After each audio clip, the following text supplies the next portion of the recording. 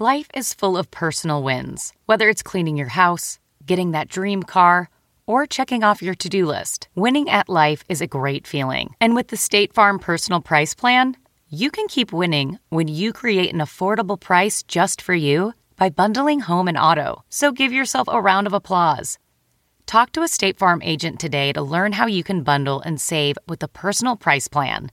Like a good neighbor, State Farm is there. Prices are based on rating plans that vary by state. Coverage options are selected by the customer. Availability, amount of discounts and savings, and eligibility vary by state. Since 2013, Bombas has donated over 100 million socks, underwear, and T-shirts to those facing homelessness. If we counted those on air, this ad would last over 1,157 days. But if we counted the time it takes to make a donation possible, it would take just a few clicks. Because every time you make a purchase, Bombas donates an item to someone who needs it. Go to bombas.com/Wondery and use code Wondery for 20% off your first purchase. That's bombas.com/Wondery, code Wondery. Welcome to the Nerdist Podcast number 818. Our first show from San Diego Comic-Con. What? Which was fantastic. Thank you if you come out every year. People coming out to the Balboa to see us. It's a beautiful theater. The crowds are amazing. Comic-Con was so much fun this year. That Marvel panel just blew me off the rails, man.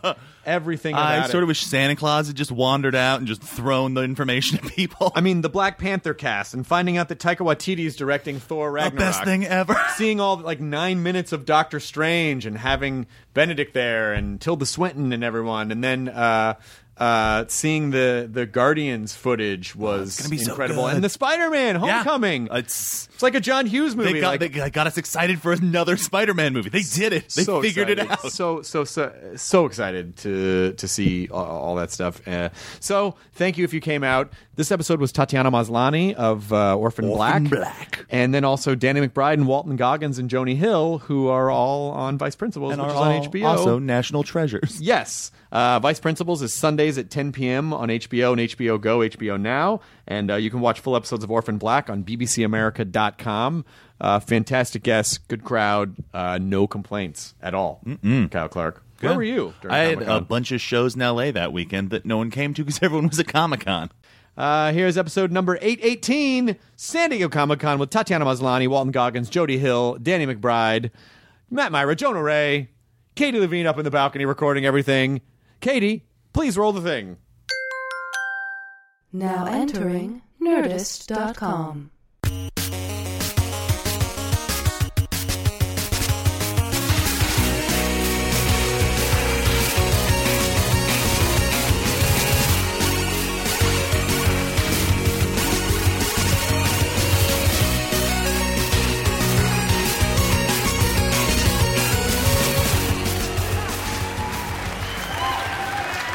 Hey guys. Hey. This is my good friend Matt Myra, everybody. And this is the new host of Mystery Science Theater 3000, Jonah Ray.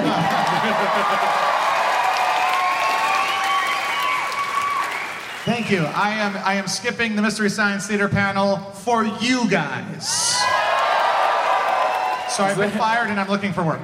Are you really skipping that panel? Is that happening now? Yeah, but this is a standing engagement. Like, what is this, the 5th year we've done this? 700th year. 700th year doing this.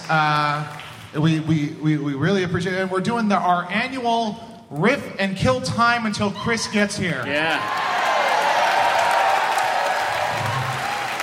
Yeah, every year it gets tighter and tighter. He does panels until Yeah, now. I agree, man. It does get tighter and tighter. No doubt about that, dog. Is that Pussy Talking Jonah? I don't know anymore. It's been so long. What? Do you have a question? I can answer it.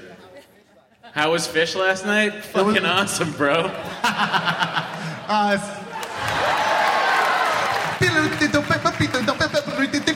my God. That's my favorite Fish jam.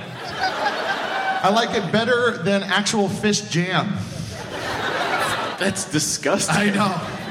Just How was that show? How was the Fish show? It was my first Fish show. Yeah? I had never been before, and I said to my buddy Kula, I said, yeah, I'll go to Fish with you, not realizing it was the weekend of Comic-Con. So I drove to Comic-Con. I got here Wednesday, Thursday night, I was like, shit, that show is tomorrow. Do I want to deal with bullshit, the 5 traffic during the day?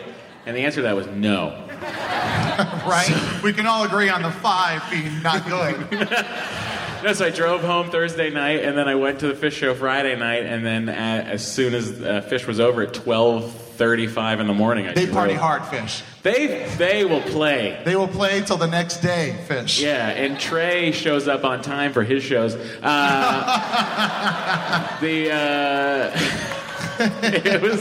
It was a great show. It was at the Forum, and then I drove down here and got in at 3:00 in the morning. Nice. You know what you missed while you were gone? What did I miss? I went to a party.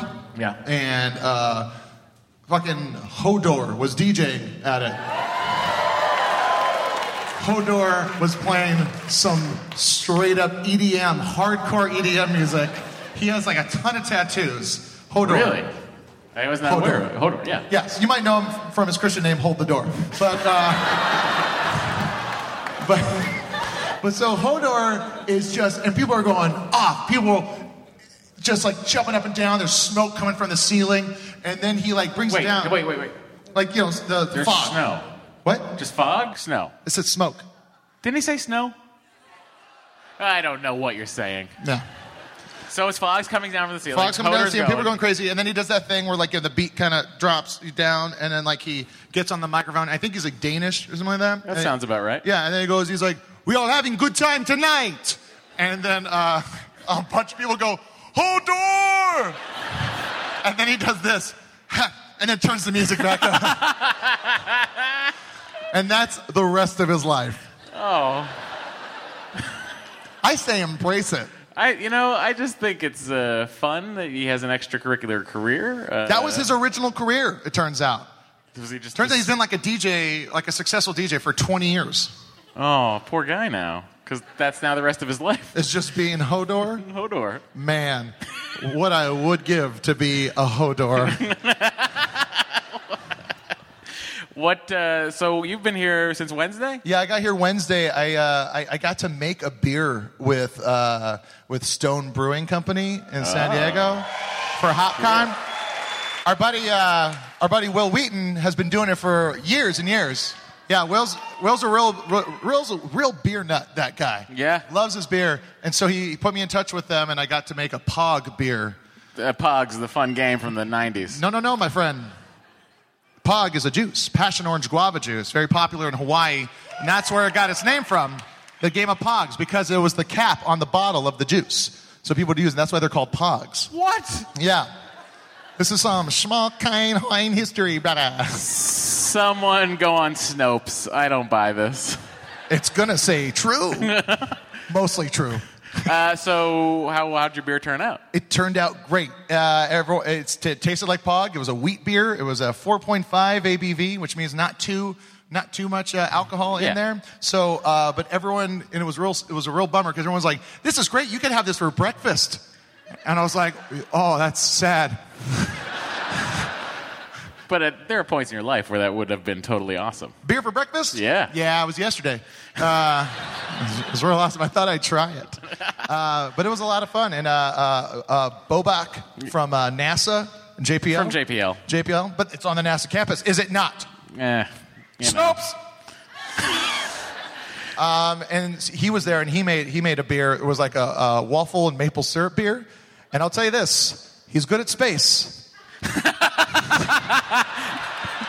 He's good at space. He's good at space. But the motherfucker can't brew a beer. It was awful, and he admitted it. I was like, "I haven't tried your beer yet." He's like, "Don't." And then he flashed me those pearly whites with that mohawk, and I said, "I love you, spaceman." Yeah. So you had your beer, you brewed, you did that. Yeah, that was Wednesday night. Got here on Thursday. Yeah. And then I went to the Feral Audio podcast panel at Hall H. There was about that many people that clapped. That's how many people were there. Is that true? No, it's hard to say. Hall H is gigantic. Yeah. And it wasn't full, so it's hard to say if there was like 20 people there because it felt like that because that place is just a gigantic. Well, it seats 7,000, so if there's 2,000 people, it's going to feel empty. It wasn't 2,000. Oh. Probably like 5,000. Yeah. But then I went to the Silicon Valley panel. Did anyone else go to that? Did anyone go to that? Man, that might have been one of the best comedy shows I've been to in a while. And I'm really, sure. And it really shows that Mike Judge is like not quick on his feet. Like he shows up late, and Kumail and Middleditch they're like, it's like, where were you? He's like, there was nothing. There was traffic. And then they're like, good one, Mike. Good one, comedy genius, coming out of the gate with, I don't know. But that was a fantastic panel. And then we had the Meltdown show last night. Anyone go to that one? It's been my busiest Comic-Con. It's been my least busiest Comic-Con because I got to Passing leave ships, for an right? entire day to go to a Fish concert. Yeah, man. Living the dream. I had to go see my dog, say hello to Bo. Yeah, start that fire. Yep, I started a fire in Los Angeles. You know what I'm missing tonight? I bought tickets right when they came out, not noticing it was the same date as Comic-Con. I'm missing Weird Al at the Hollywood Bowl. Oh, that was last night, too. Yeah, last night, too. Real bummer. I haven't seen him live since 2 tours ago, but it was as good as it was when I saw him in 1991. He is the best. He's ageless. He is. I feel like he sleeps in some sort of chamber Yeah. that you only have access to if You know what Weird it is? Al. Yeah. Healthy living. No, it's not. Vegetarian? I don't understand. He's a vegetarian? What do you do with that? How does You just that work? you don't eat meat? I don't get it. No, vegetarian. That doesn't make any sense. You know, Jonah. like meat stuff. Animals? Okay. Well, let's say this. Okay, so you got a hamburger. No. You can eat that. No, you can't eat the hamburger. But you can have it without the beef inside, the beef patty. That's the meat I was talking about earlier. Well, No meat. You can have the meat. No meat. Vegetables. I don't vegetable understand products. this. All right, let's start from the top. Yep. In the beginning, there was darkness and lightness. I think you've started too far back. What? No. Okay, I'll fast forward it. Cain said unto Abel. Skip ahead. Skip ahead? Yep. Okay. Star Wars. Is that too far? That's good. No, that's about right. I think I tried to go a long, long time ago. vegetarianism started in the 70s. Yes, right? it did. As far as I know. The hippies. Ooh. He's a good-looking guy, that Weird Al. My wife and I have... My wife. We have been doing IVF. What's that? It's in vitro fertilization. We're trying to... Hey! You're going to have a robot baby. We're trying to make a baby. I didn't know you guys were having threesomes with science. Oh. It is hot and it is heavy.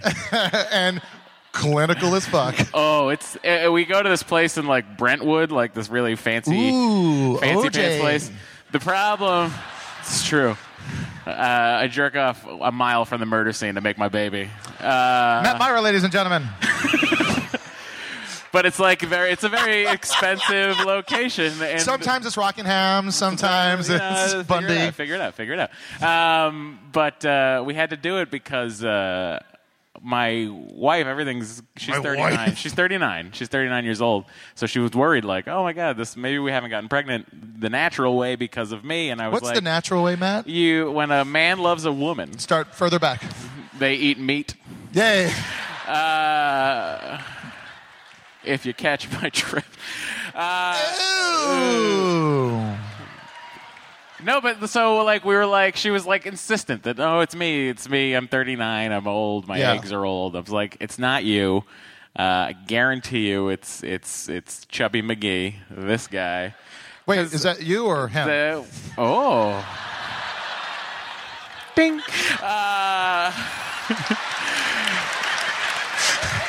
So no, but it was like she's like, okay, we got to figure this out. So we go to a specialist doctor who will then recommend what it is we should do. And so I have to go get tested. She gets to everything. With her is great. She's perfectly healthy. Her uterus is that of a 27-year-old. So I'm like, fuck yeah. Dog. Yeah. And then I get a call from my urologist, Dr. Kim, and he goes, "Hey Matt, we got the results." Oh boy. I'm like, "All right." He goes, your sperm count is 1 million," and I go, "Fuck yeah, it's 1 million." Yeah, it's a lot. And then he goes, "Normal is between 80 and 120 million." Oh. Whoa, buddy. Wow. Wow, Matt. That's a big difference, Matt. It's huge.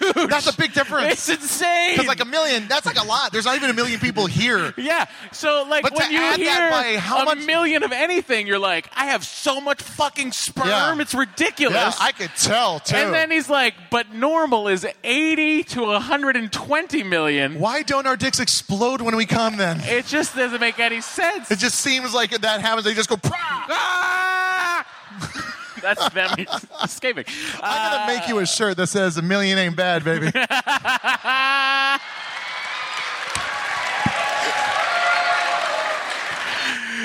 So it turns out it's me. I was right. And we have to How did your Catholic guilt deal with the fact that it was your fault? Well, it was my Catholic guilt versus her Jewish guilt, right? Oh, So man. It's like Captain America Civil War. Yeah.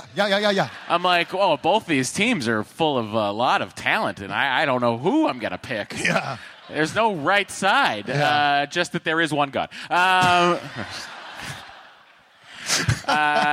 but so it was like, you have to do this thing called ICSI. Sounds gross. It is icky. But they literally will take one little guy, one sperm cell, 1 out of 1 million.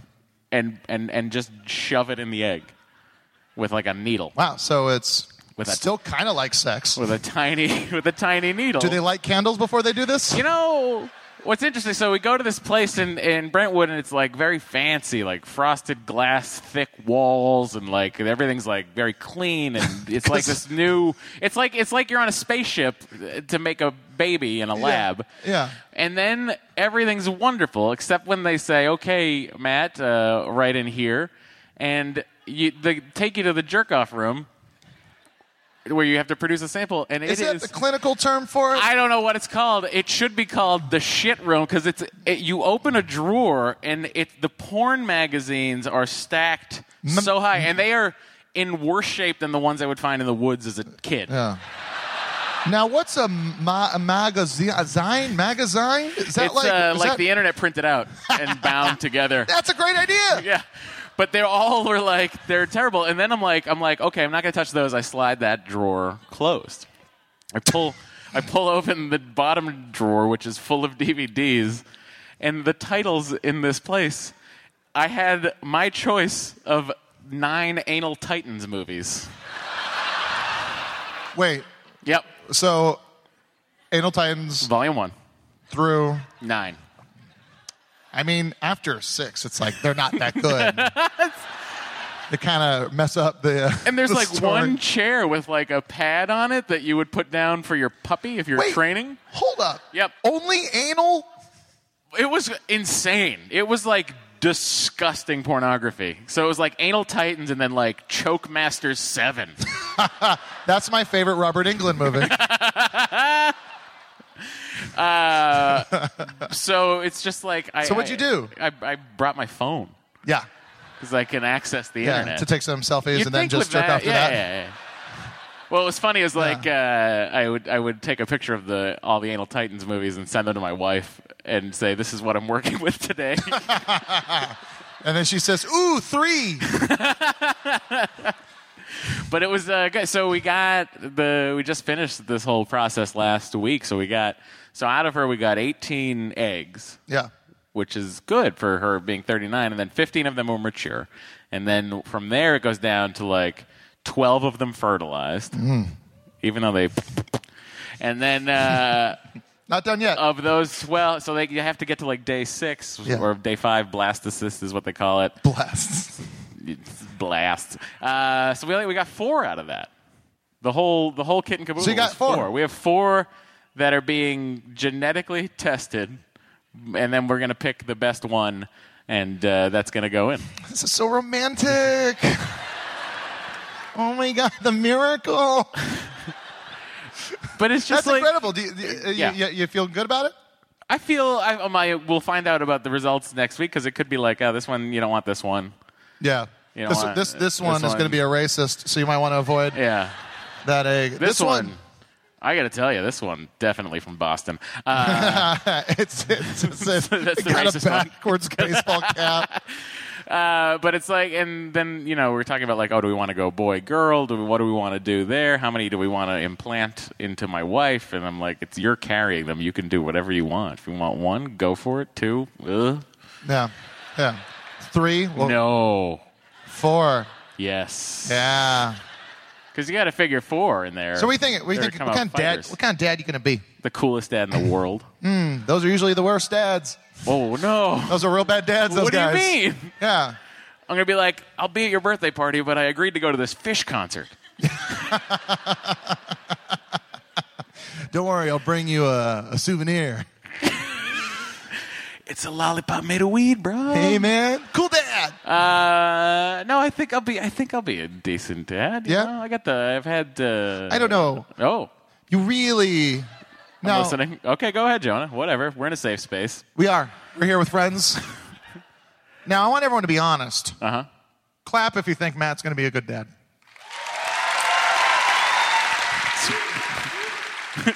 Wait, did someone... There's some bonobos here. I heard someone go whoop, whoop. Yeah. Are you with the ICP, sir? Whoop, whoop. That's their... That's their thing? Yeah. ICP? Yep. I only know that from Howard Stern. Are you down with ICP? I enjoy every gathering of all the juggalos.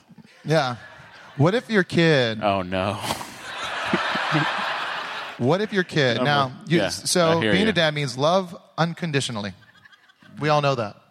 We all know that. We all read that? Yeah. We all agree? Okay. What if your kid turns out to be like a juggalo? Turns out to be like a juggalo or a juggalo. Well, I did imagine there's going to be some new iteration of juggalo by the time this kid is of getting age. into music. I don't... A juggalo. Matt? Yeah. A juggalo. I don't... Like, what? Define unconditional love. You're going to be a great dad. I have a lot of conditions. I was like, it was funny because I was talking, my wife is also left-handed, and I was like, what are the chances of getting a left-handed child out of this? Because these guitars got to go to somebody. Yeah. Yeah, because they're not being used now. I play them. Yeah. Not well. Now, what do you think? So the room that you have all your guitars in, isn't that where the baby room would be? No, we're gonna make Dory's office the baby room. Patriarchy at work here. She's the one that works from home. No, she doesn't. She doesn't? No. Doesn't she write books? Yeah. We haven't talked in a long time, In the morning. So I hear you're married. Yeah, I'm married, Jonah. I did. My wife wrote a book, and it comes out in April. She wrote a novel. That's great. Yeah. What's it called? It's called Startup, and it comes out Hold on. Yes. A text from Chris Hardwick. What is he saying? Almost there. What does that mean? What does that even mean? He's jerking off. Try Anal Titan 7, Chris. Yeah. Trust me. Act 2 is amazing. Yeah. Well, I really like it. It's the TARDIS of anuses. It's bigger on the inside. Here. Here. You really had to spell it out for people. I was spelling it out for the character of Jonah. You know what? There is this will be if he's almost here. Let's take a couple questions because usually. We can get real about shit. We can get real. Do you have any questions about Chris Hardwick? We can answer them. Actually, for our safety, don't ask any questions about Chris Hardwick. Ask anything you want. Ask anything you want. Nope. Well, okay, you can't all ask at the same time. Make eye contact before you speak with each other. What about Jenny McCarthy? Did he fuck her? Probably. Yeah. I mean, you work together that long, it's bound to happen, right? I don't know. I think that's why he has some issues with her. What has Boston Batman? Oh, my God, I forgot about Boston Batman. Man. Which of us was Boston Batman? I was? Sounds fucking right, bro. Yeah, who was? Apparently it was me. Probably you, yeah. Yeah, I have a thick Boston accent sometimes. I'm afraid to do Boston accents around you because you would call me out for not doing it too well. Yeah, if you're not doing it great, I'm not. Yeah, exactly. Like, I'm from Boston. To me, that sounds perfect. You kind of nailed it there. Boston Batman's out. Yeah, just he's being. What's your deal? Hey, bro. Yeah. What's your deal with Superman? Like, why you guys fighting? Nah, kid. He's fucking flying around like a queer.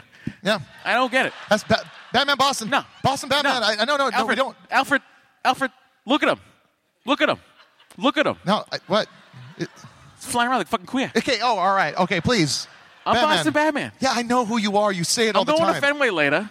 Yeah? Okay. What's happening over there? I'm going over there like 4 or 5 after there. I'm sorry. What? Don't worry about it. Check my fucking Google Calendar.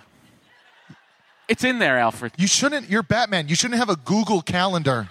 No, it's very secure. No, that could be hacked. I got it set up at the Windows store. Oh, my God. You went to a Windows store? Yeah, bruh. At Copley Place. I took the Batmobile down. No, you shouldn't be doing that. What are you saying? You shouldn't be going into public places and then going and signing up for Google. But I didn't know I wasn't wearing the Bat costume. But you were in the Batmobile? What? Oh, shit. You got to be more careful, Boston Batman. Oh, man. Alfred, we got to move. Where are we going to go? They have our address. No, should we go to, like, New York? Ah, fuck New York. Yankees suck, bro. Boston Batman does not go to New York. Yeah, no, but that's... I don't give a fuck what's going down there. We are not going. Let the queer soups, he can do that. Batman, please. Let him do that. Please stop calling. I don't give a shit about what happens in New York. I am Boston Batman. So you only want to take care of Boston? I deal with Boston, Dorchester, maybe go as far as Burlington. What if, like, you can help? What if you're on a trip somewhere in some other... Where would I be? Why would I have to leave? Because you go on a vacation. You work. Well, I don't vacation. I'm in Boston, bro. Everywhere's a vacation. I go to Newbury Street, all those fancy shops. I go in there. I say, hey, I'm Batman. No, don't do that. You can't keep on telling people you're Batman. What are you talking about? They give me all sorts of free shit. Because they're scared of you. Well, you can afford it. You're Bruce Wayne. But they don't need to know that, right? They already do. Oh, shit. That's Boston Batman. That's what... That's what Boston Batman's up to. You know what's so great? Yeah. It's when you're a straight man, it's a real easy job. Yeah. What? That's crazy. Then what'd you do? Say something funny. Oh, no. Oh! God. That was...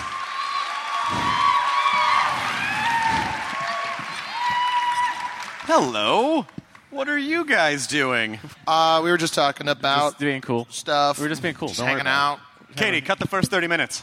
You didn't even have to say that. She was going to do it anyway. I'm not going to cut you guys. I'm so sorry. I just literally got off stage from the Marvel panel and ran over here. It was... Bro, tell us what happened at the Marvel panel. Well, there was a lot of really great stuff, Matt. There was a lot of really great stuff. Yo, I heard they had the Hulk's armor from Thor. They had so it started Coming out real aggressive, Chris. First you're running just to show off that you can run. Yeah, whatever. Why was I showing up? That's what I heard. Is that not true? Yeah, there was no Marvel panel. Yeah. Let's see. There was Black Panther. They showed Black Panther, and they announced that Denai Gurira has been added to the cast of Black Panther. They are really loading that thing up. It's amazing, yeah. And then they showed... do you know Taika Waititi is directing Thor? Thor, Yeah. So they showed a sketch of what Thor and Banner were doing, why they weren't in Civil War. So it was kind of shot like a documentary. Oh, nice. And then it was really funny. And then this incredible Doctor Strange thing. Bennett was there. They showed like 9 minutes of footage from the movie and then a trailer. You'll see it online when you walk out of here, or in the middle of the show. It depends. I know. I'm kind of sorry. person you are. I hope I didn't make you regret coming here. Like, why didn't we go to Hall All of H? a sudden, everyone's faces just start glowing with the trailer. Yeah. Then they showed some stuff from Spider-Man: Homecoming, which looks great because the spin on it is kind of John Hughesy. It's a John Hughesy high school movie. Rad. It's great. And then Guardians 2. Yeah, nice. Guardians 2. And now we can finally say that our good friend Steve Agee. Steve Agee is he's a Ravager. He's a Ravager. Yeah. So Steve Agee is going to be in Guardians of the Galaxy Volume 2. Kurt Russell was there too. Yeah. He's playing Star-Lord's dad, and then I hope he plays it like Jack Burton. it's me, Jack Burton. And then they announced Brie Larson as Captain Marvel. Whoa! And she came out. That's great. It's amazing. So that's everything that happened. I walked out, I ran out and I saw this other guy running alongside me, and he goes, "Hey, I just got on the panel." I go, "I'm sorry, I can't stop. I got to keep running." He goes, "I'm going to your show too." So I'm like, "Get the fuck in the pedicab, let's go." And so this kid Daniel was in Hall H. So Daniel, hopefully got in. I love you. So did you make him pay for the pedicab? Well, yeah. You get it. I got to go on the show. Yeah. Well, yeah. I mean, I don't pay. I don't want people to pay to take my picture, but if it wants to ride a pedicab, I got to make him pay for that. No, I covered it. But I'm going to shut up talking because we have a special guest backstage that is waiting to come out, who's been very gracious. Please welcome Tatiana Maslany.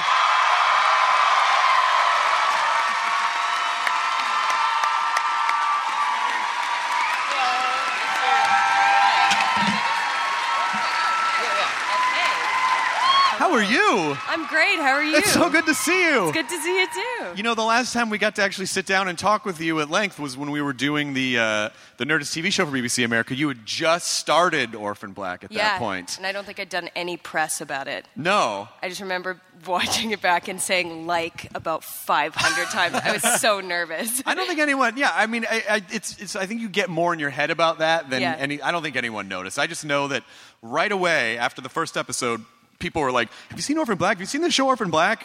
You know, BBC America hadn't really done its own original programming at that point like that. And so how has this journey been for you from there to now nominated for an Emmy? For Best Actress in a Dramatic Series.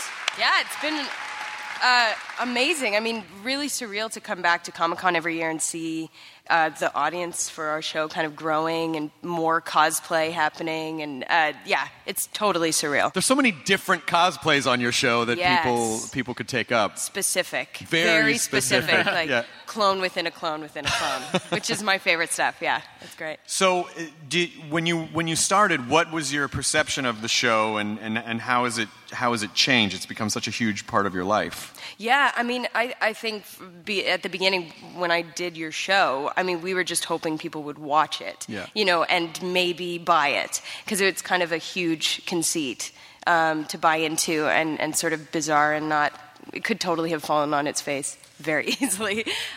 So I think that's, now that people watch it and people like it and we can kind of expand the characters and do even more bizarre things with it, it's just such a great experience for me in terms of being an actor and getting to flesh out all these different parts of myself and explore characters that I would never be cast as, ever.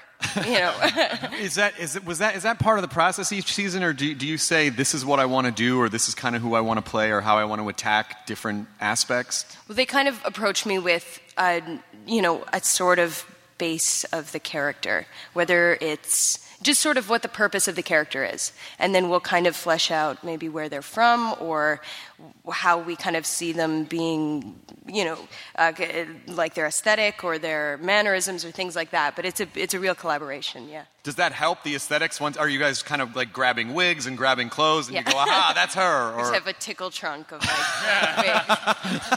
funny noses. This one's a clown. Yeah. Pirate clown. A clone clown. Yeah.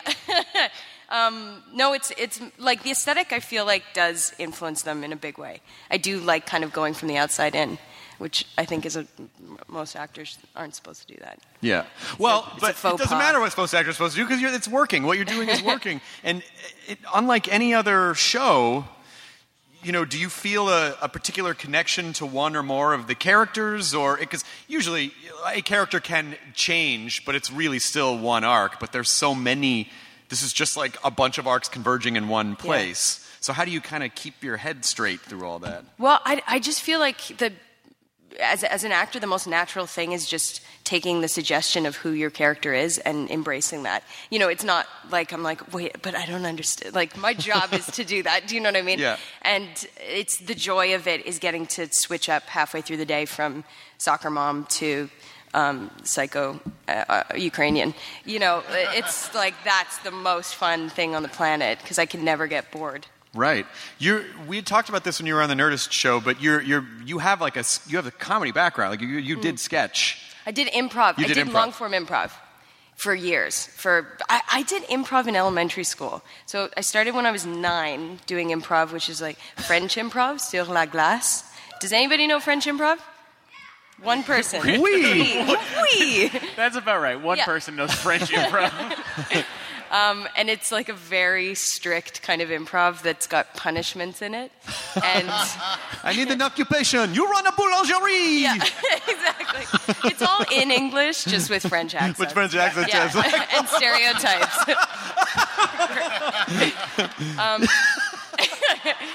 But it's super fun and super scary and rigid. And I did that for 4 years in elementary school. And then I did high school improv because in Canada, we have this great thing called the Canadian Improv Games. Yeah, which is a high school, like countrywide competition. And you do short form games. And you go to the national tournament. Oh, wow. Tell us other ways Canada's better than us. Because no Trump. Very true. Except in Sorry. South Park. Yeah, except in South Park had Canadian Trump. Yeah. That's true. And everything you guys do affects us greatly. Please be careful. I know. I mean, you got Trudeau up there. Yeah. You know, it's like everything seems cool. The best. It's like the one country everyone's like, fuck the rest of you guys. Yeah. Exactly. Leave the UK, come to Canada. Yeah. So sadly, the final season of Orphan Black is coming up, and it just I know it seems so strange. It just seems so strange that much time has gone by already. Weird. So did you shoot the last season already? Is that all? No, done? we're You're about to shoot it in October. Oh wow. Yeah. Are you processing that yet? I'm not until people are asking me like, how does it feel? I'm like, oh, I guess really bad. It's like How does it feel to be crushing done in with on the me. greatest thing in your Yeah. life? How will you ever top this? How could you ever come back? Don't ask What? her like that. No, man. Just say how she's feeling. People always want me to be more like Marin. So here's 9 stories about myself, and then I'll ask about you. Hashtag cats. I'm kidding. Are you? I'm kidding. I like to tease him. I tease him because he's such a crankpot sometimes. I tease him. Please don't tell him that I said that. Katie, cut that out. But you guys really, I assume, it's, you form a kind of a family when you guys are working together because your hours are long and you're all in it together. So how, what do you think it's going to be like? I think it's going to be like leaving summer camp or school and then going off into the world and being like, who am I without this amazing job that I had, and this amazing family of people around me and the clones too. I'm very protective of them. I don't want to not get to play those characters. I am positive that people will still be sightings in public of you and like a wig with bangs and then another wig with crazy hair. I really lose it, yeah. Yeah, but what a great, so much versatility. What a great thing to have that people know you can do.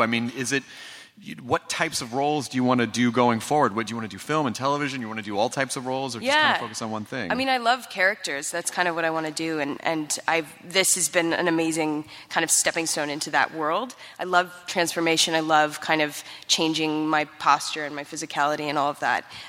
So I'd love to do more work like that. But it's not necessarily the thing that I don't think a lot of women get to do that stuff. It's not sort of there's a lot of male actors who, whatever, they've shed 900,000 pounds and then they're an actor or whatever. I don't mean stuff like that, but I mean like, I don't know. There's some really great opportunity for like character work, and that's kind of what I want to do. Right. Yeah. And because you have a background in improv and I assume writing too, do you see yourself creating stuff? Yeah, I'd love to. I think that's the scariest thing I could imagine is being like, I've written this. I think this is good. You know what I mean? That's the scary. I think this is funny, or I think whatever. But you also would understand it the most if you wrote it, right? You would understand it. But I don't think I would give myself the biggest challenge I could possibly give myself. Do you know what I mean? I think I like somebody handing me something and being like, how can I do this? How can I interpret this? What's my version of this? Do you think you're going to go nuts if you're on something else and you're just the same character for a while? I think I might go less nuts. I think I might come back to sanity a little bit. What is the kind of, is there any downside to playing to keeping it all straight? What are some of the downsides? I don't sleep at all, practically. I'm high on caffeine at all times. It's just a very kinetic feeling thing. My body's in constant flux. Right. And my brain is always going, so I can't sleep. It's just not good. Ever. Ever. No. And it'll probably be when you wrap too. It'll probably be like a couple months before you can like get your brain back to a place where you're like, oh, what is normal? It must feel like you're in the fucking Matrix. Yes. Where you're just coming out of the Matrix and then just back into the dirty real world. Totally. And it's sad and dirty. Do you already know kind of what the final arc is going to be? Not really. I know that we're going to be focusing a little bit on each individual character and sort of giving them some sort of a moment, right. Kind of, whether that's an episode dedicated to each character, whatever it is, but there's going to be a real fleshing out of the characters that we've seen already in the past. They were in purgatory the whole time. Yeah, it was all a dream. They were all just waiting to find each other so they could go to heaven. Yeah. Going to reveal that they were all con. It's just all of a sudden it's just Benedict Cumberbatch. It was me the whole time, BBC America. That's a great Benedict Cumberbatch. Oh, thank you. I'm a master of... Here's another one. Forget it. He was not going to do it. That's a good Matt Myra. Thank you. I remember when I went up to the set before for the BBC America show, I went up to the set. The first episode hadn't even aired yet, and my favorite thing I got to say to them was, were you afraid calling the show Orphan Black, Madonna might try to adopt it? Oh, Jesus Christ. I remember that joke. It really tickled me, and it's still in my head. Not the audience's favorite joke. Doesn't matter. That felt so sincere. One woman just goes, "Oh my God!" Did she fall off the balcony? She fell off the balcony. Yeah. She fell threw over herself off. It's like the Haunted Mansion. So what are you doing in your off time? I mean, I know Comic-Con's been kind of crazy, but are you taking some time? Do you have to take time to recenter yourself? Yeah, I've taken some time this year. It's been pretty lazy. But the past 2 years, I shot 2 movies last year, 2 indie movies in Canada. And the year before, I shot a movie as well. So I'm kind of trying to dip my feet more into that world. Do you think that'll be the next thing? Just to like kind of jump into film? Because I'll bet you'll get a ton of TV offers too. I would love to do that. I'd love to do theater. I'd love to go back to do improv again. And theater. Hey, we're in a theater. Yeah. That was the theater itself. That was the theater cheering. itself. Finally, someone's speaking up for me. That's how this theater talks. That's me, Balboa.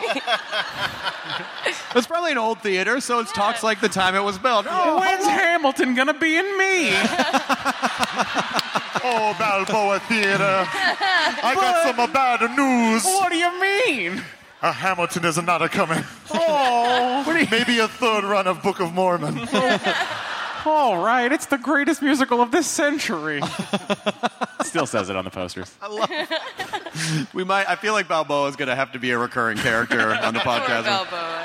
Balboa. Please don't throw your trash inside me. So Ladies and gentlemen, please enjoy Boz Scaggs. Boy, I wish. Here's Chris Hardwick. I'm sorry, I don't have cable.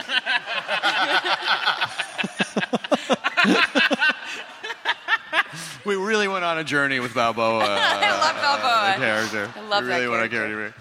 So what types of things do you do to relax? Like, what do you go back to nature, or do you need to just kind of exist in a city for a while?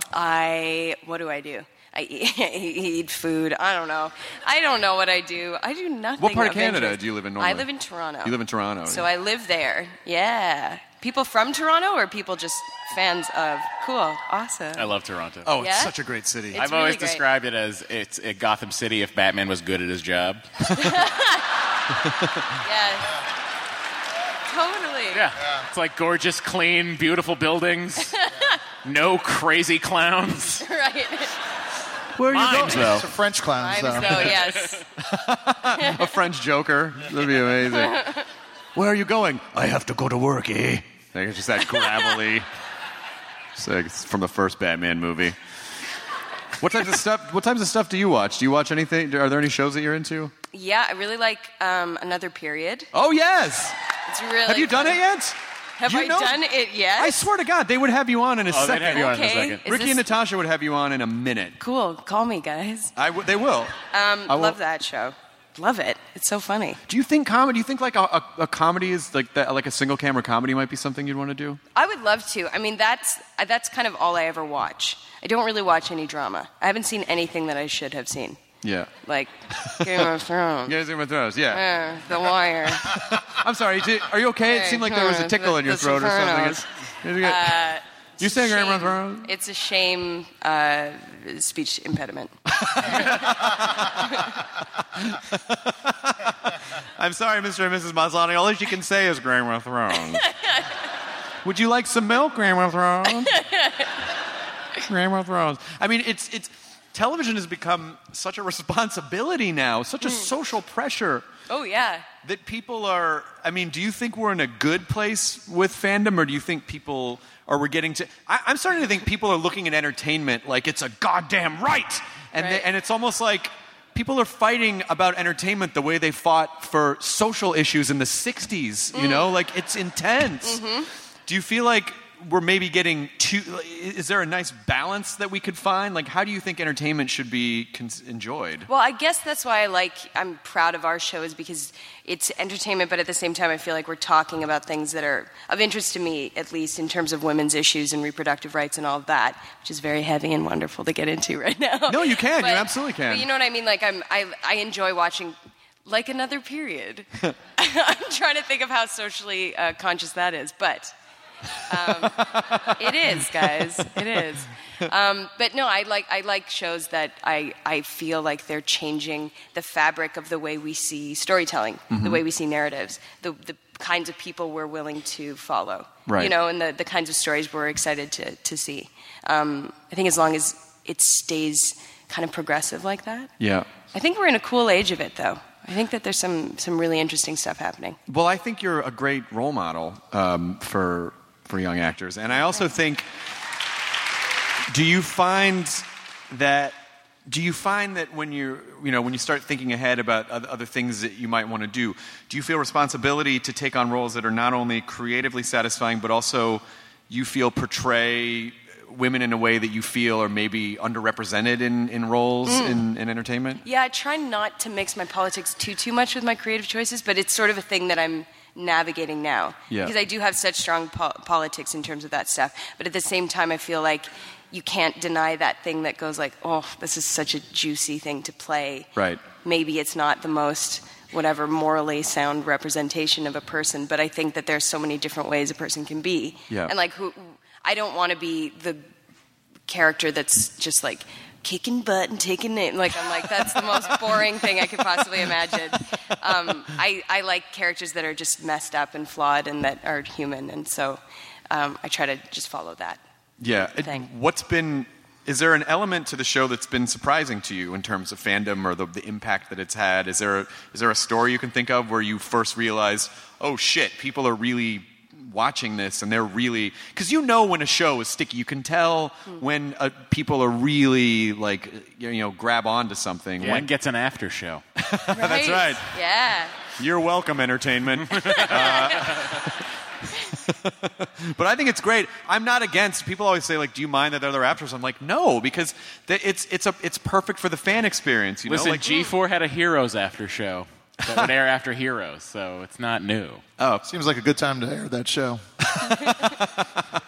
Seems like a good time to have G4. It's not around anymore.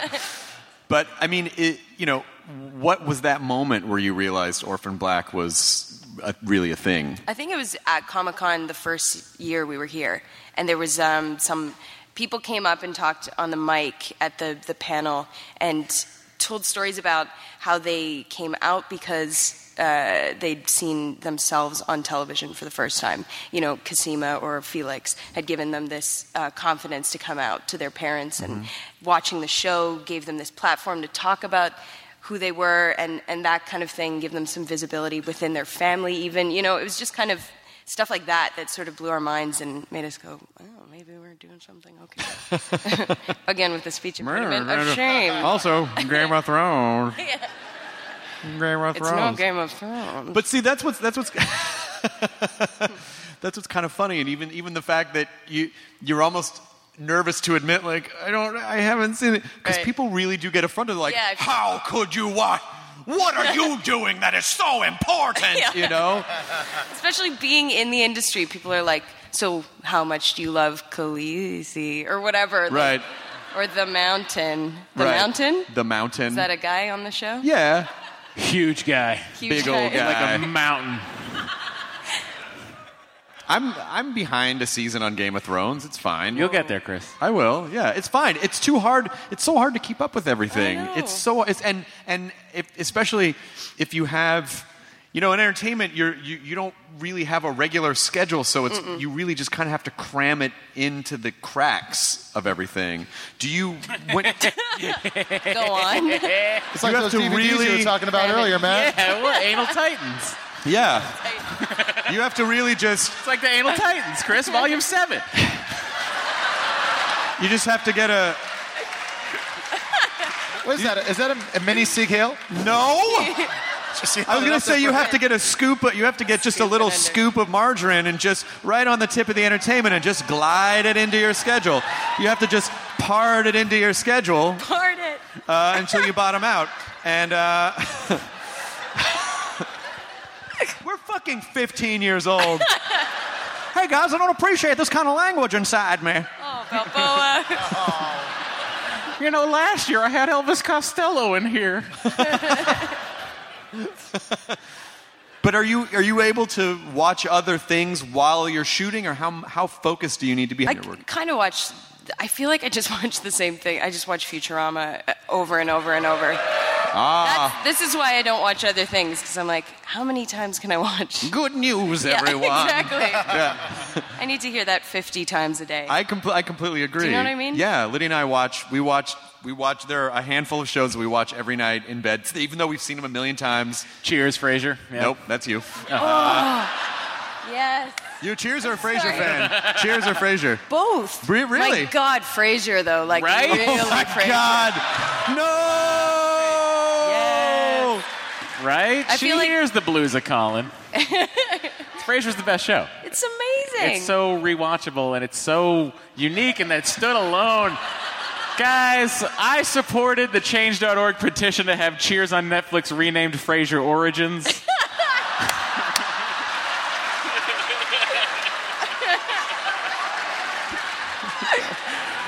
That totally made up for that other joke. That is amazing. The whole thing, all of Cheers. Yeah, it's just setting up. It was a 10-year setup of Frasier. That's a long con. He wasn't even in the first season. Oh my God, that's crazy.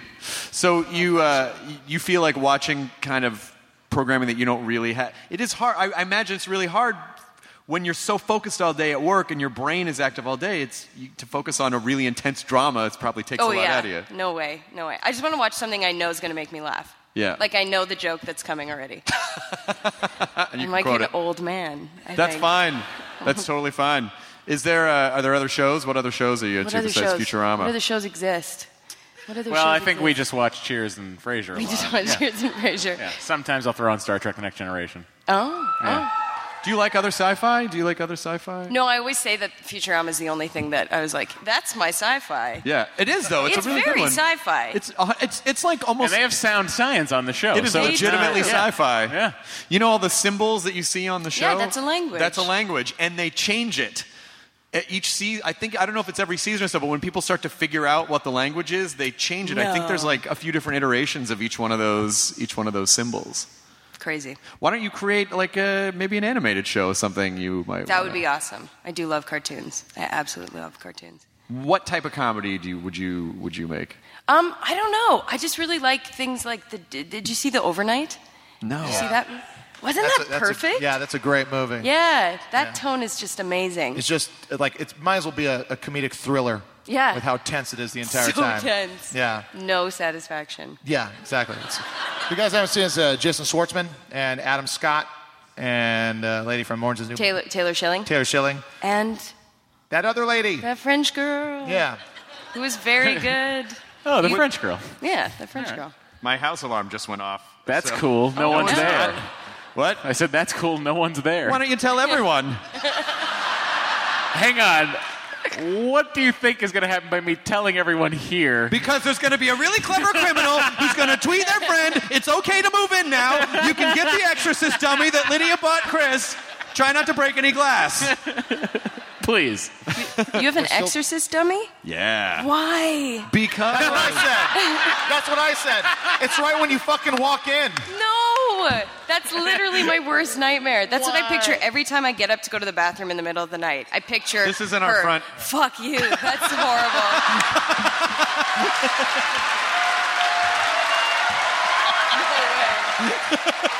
No way. It's literally, you walk in the front door, it's on the left. It looks like a person. Yeah, it's I know. a person. Like the physicality, there's a weight to it. It was made by this company called McGee Effects, and they made it for Universal for the park. And so Lydia surprised me with it. For those of you who can't see the picture, think of Instagram. how it is, and it's worse than that. Do you collect anything? Is there anything you collect? What do I collect? I collect books that I don't read. I have so many books. They look good on a shelf, oh my though, God. don't they? They look so good. Yeah. And they're so, like, politically aware. Oh, yeah. Nice. And thick. Yeah. And classics like Dostoevsky. He's dope. Yeah, he's sick. I get him.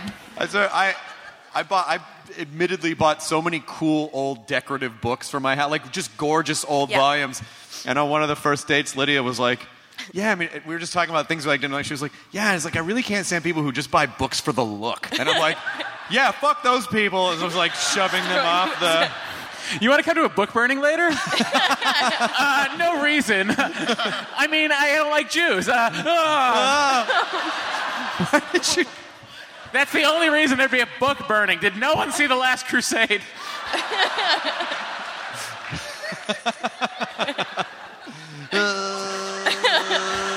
Glug, glug, glug, glug, glug, glug, glug. Since you're here, do you mind if we take a couple questions from the audience? I love that. Because I feel like that is one of the things. You get out of my way, bottle. That was what I said from 1995 to 2003. Jokes about alcoholism. It was, yeah. Hello. Princess Hello. Leia. Princess Leia. Do you have a question? No. Okay. Does anyone have a question for Tatiana? I will. You know what was amazing is I was looking at your hair and I was like, wow, his hair matches his beard color. Thinking like, what a wig. And then I realized, no, it's an adult male could have that length hair. Is that your real hair, sir? Thought so. Nice. What is your name? John. John, what's your question? My question is for Tatiana. What is your favorite clone that he played? I'll take this one. Okay. I think when it comes, I mean, there's so many great clones. Go ahead. No, please. I love Allison. And Helena and Crystal. Just keep naming them now. Sarah. All right. Who had a question over here? David. Yes, he's already said it. Yes. Oh, great. We love you, Tatiana. What mashup would you choose for Orphan Black and why? What mashup? Yeah, if you could mash or any movie or any episode or any series besides Futurama, by the way. Oh, right. Crap. My one reference. Frasier.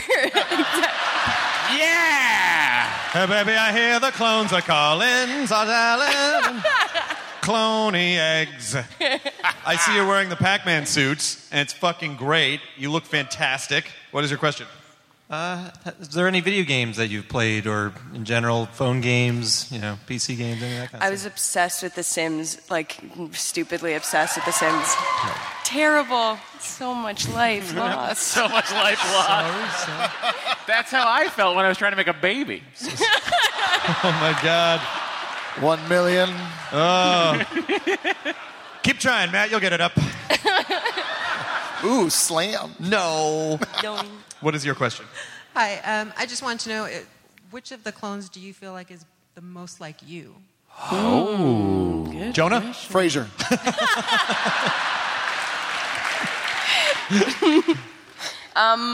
I feel like, I guess maybe in mannerism, Casima's kind of close to me, and just sort of her general vibe. But Allison is kind of embarrassingly kind of where my heart is. Yeah, saying a lot. What is your name? Laura. Hey. Hey. So I loved Orphan Black, and I really loved Parks and Rec, and then you went on Parks and Rec, which was awesome. And then unfortunately, you never got to come back. So what do you think happened to your character after she never came back? Yeah, I know. It's so sad. She stayed in Africa. Forever. Yeah, forever. She probably liked it there. I think she just, I don't know. Yeah, you were probably great, just. though. Oh, thanks. It was awesome. It was an absolute dream come true for me. I was extremely jet lagged, and I landed on set and was like opposite Aziz, who I used to quote to my brother, and I would quote him to each other. And now I was standing opposite him. I was like, oh crap, so scary. Yeah, it was amazing. Yes, you in the middle. Let me see how quickly I can get to you. I'm sorry. Excuse me. Just throw the mic, Chris. Excuse me. Hey, you're wearing the chunk shirt. So the chunk shirt, this guy is I was at the Nerdist party the other night, and this guy comes up and he goes, hey, look at the guy on your shirt. And I go, yeah, I know, he's a lawyer now. And he's like, no, look at the guy on your shirt. It was fucking Jeff Cohen who played that character. And he's delighted that he is on your shirt, just so you know. What is your name? Iris. What is your question? What does Selena dream about? Ooh. I feel like she, oh man, lots of death. I think she is a baby in her dreams. What? I don't know what I'm French improv. What? I don't know. That's so stupid. I mean, why would I say that? She's a baby. I mean, yeah, I'm staying with that. Staying with baby. I'm really sorry, but I want to know how you're going to make him pay for being late. Oh? You guys are going to make him pay.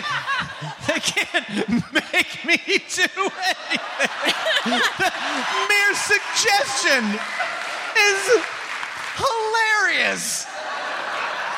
This is a good example of truth and comedy coming from Chris Hardwick. This is like ultimate hubris. How are you gonna make me pay? Cut to Chris Hardwick's career ruined. now running for Republican National. Let's make Comic-Con great again. Yes, sir. Since you're also a fan of Futurama, I gotta know, because my sister and I are fans of Bender. Yeah. Who's your favorite character? Leela, but I had a crush on Fry and still kind of do. Oh, I'm sorry. I'm in the way. There's questions over here. I'm coming to ya. Here I come, gonna answer your question. Boy, if only there were rows farther back than here, but I guess all I have are what's up here before me. But Chris, there are plenty of rows back there. People who cared enough to buy tickets earlier in the front, who I guess...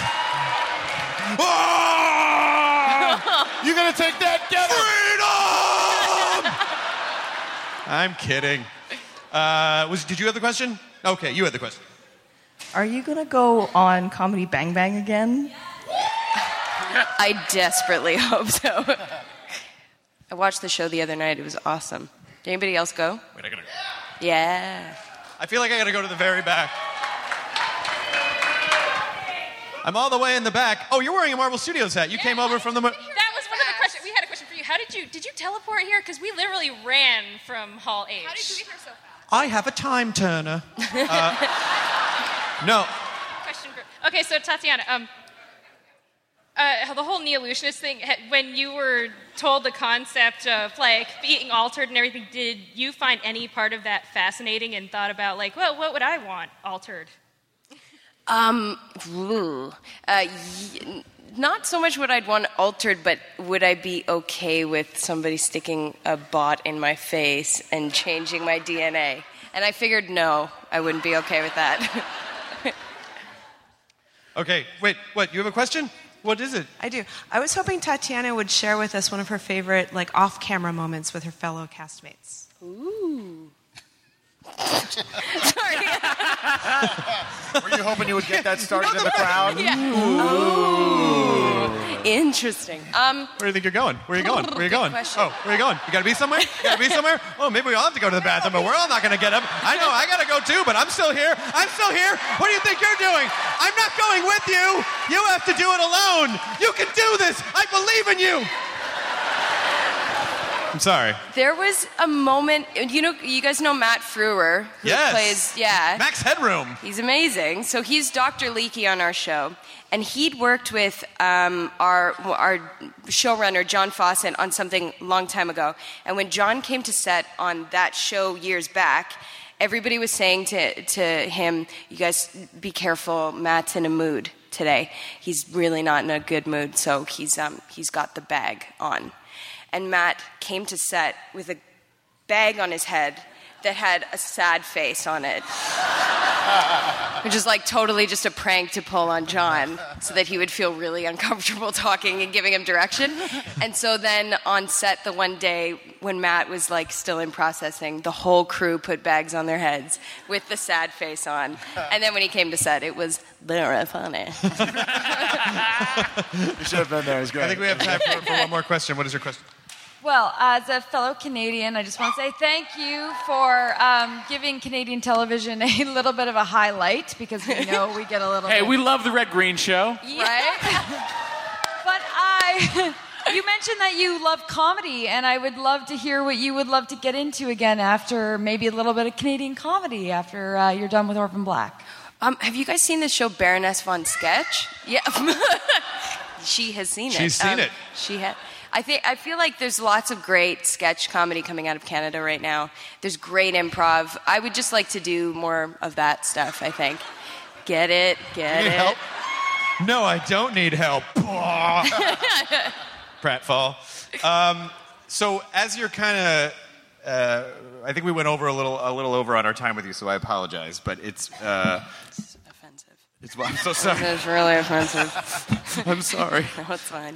But is there anything you want to say to the fans kind of going into the last season who've been with you all these seasons? Is there anything, any kind of, we're about to start the ride kind of thing to the end? What do you want people to take away from the show by the time it's all done? I just hope that, I hope we get answers to a lot of the questions that we've set up since season 1, and I think we will. I sat in the writer's room for about a day early on this season and got to hear what they were talking about, and it sounds really exciting. I hope you guys like it because we really like you. Ladies and gentlemen, Tatiana Maslany. Thank you, guys. Thank you. Thank you. Thank you. Do you mind if I get a picture with all of us together? Good to see you again. Good to see you. You guys are great. Oh, what do you do?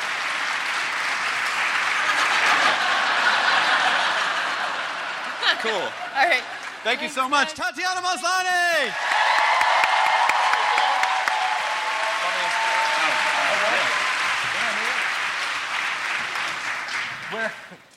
Our next guests are not here quite yet. Oh, wow. Pulling a real hard Oh, my God. What could we do? Could we talk to each other? No.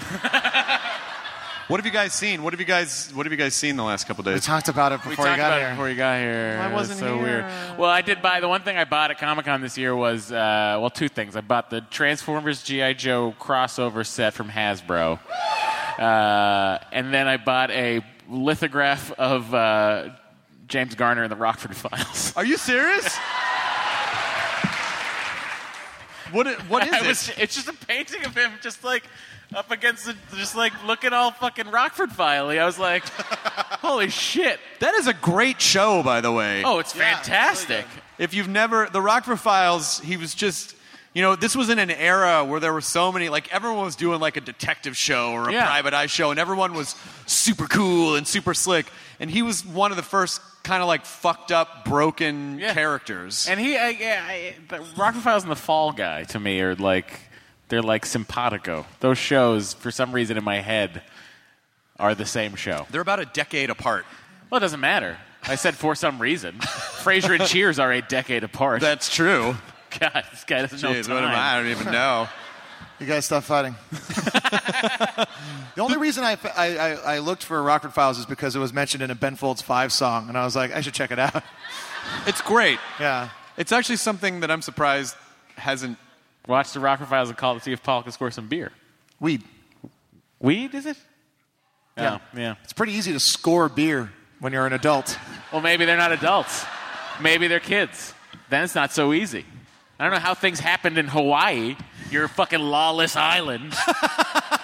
There is law. His name is Dog.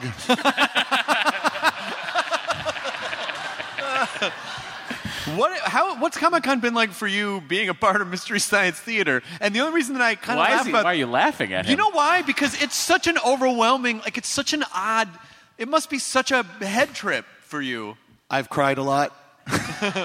It's really weird. It's back and forth. There's a lot of people going, can't wait for the new MST. And I go, thanks. And other people go, don't fuck it up. And then I just can go, I'll try not to. I'll do my best. But it's been really cool. It's overwhelming, but I think it's gonna be really good. And it's Mystery Science Theater 3000. It's the thing that got me into wanting to do comedy, performing comedy, and now I get to do it. So it's nuts, and I think it's gonna be really good. See, this is what happens. I don't know how to respond to questions you give about a sincere answer, and it's fucking awesome. And then it's to ramble. I've stopped knowing how to respond to it because I've tried to do a short thing where I go, dream come true, but then I immediately in my head I'm like, that sounds so fucking fake. Sounds like when an actor is like, it's like, hey, you're gonna be a new Spider-Man. Huh, I've always loved Spider-Man. Yeah. Tom Holland does look great as Spider-Man, though. Oh yeah, he's so awesome. Spot on. I just feel like it was a tall order, and part of the reason why, I'm sure you guys know this, but the last two, the Amazing Spider-Man movies, the rights were at another studio, and so you go, well, why do they have to do another origin story back then? It's like, well, they had to, they have to.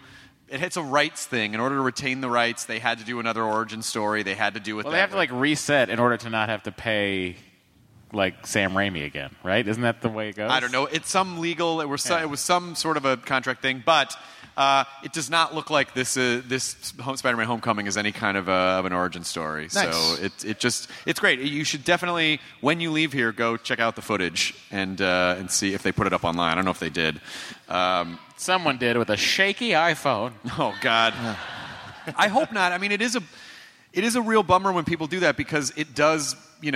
Part of what's special about Comic-Con is that, obviously not everyone can come here, and I know people have obstacles, but a lot of people really do make a lot of effort to come here, and it's really special, and they sleep on the sidewalk, and they wait in line for hours, and they get into Hall H, and they plant there for all day long, and a lot of the time just sitting in their seat when they have to go to the bathroom, and they don't eat, and, you don't get to shower, and it's like, and so it... All this sounds miserable. Well... If you look at it from that point of view, it kind of is, but... It sounds like Coachella. Yeah. But with a lot less hey bro. Hey bro. But more Hasbro than hey bro. Points!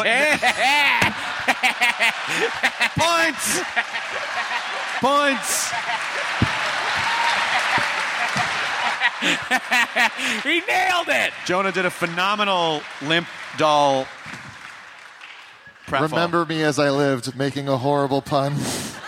That was a gorgeous pun.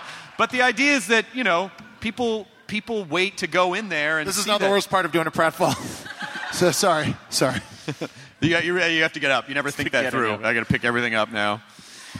But people really do, and you get in there and you see it, and when it leaks out, that doesn't convince studios the next year, that makes them nervous about, well, if we're not ready to have stuff out in the world, we just wanted to show it.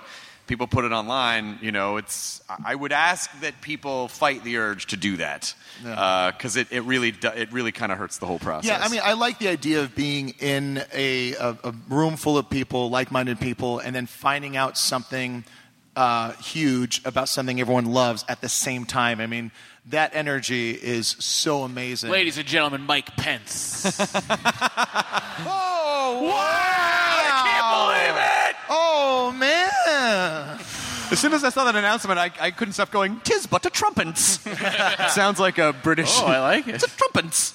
But one of the reasons why, I'm moderating 10 panels this year at Comic-Con, and people are like, Thank God you finally slowed down, I Chris. did. That kind of reminds me of something my dad said once. I went home, and when he was alive, of course, I went home. And well, hang on. After you tell this story, tell us about something he said after. Oh, okay. And boo doesn't count. Because he says that to all of us. He said, burn them all. Catch them, kill them. Catch them, kill them. But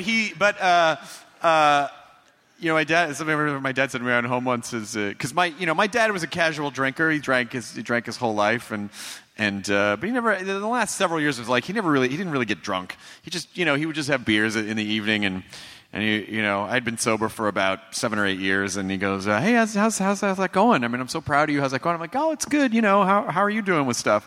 And he was like, yeah, I probably have like 7 or 8 beers a day, because at a certain point, you got to slow down. I'm like, what? I laughed in his face. But he just would casually sip. But I kind of feel the same. I'm like, 10, I had to slow down. But part of the reason why I do it is because, A, I want to see these things. I only moderate panels that I'm really excited about the thing. And there's other ways. I know, but there's nothing like today.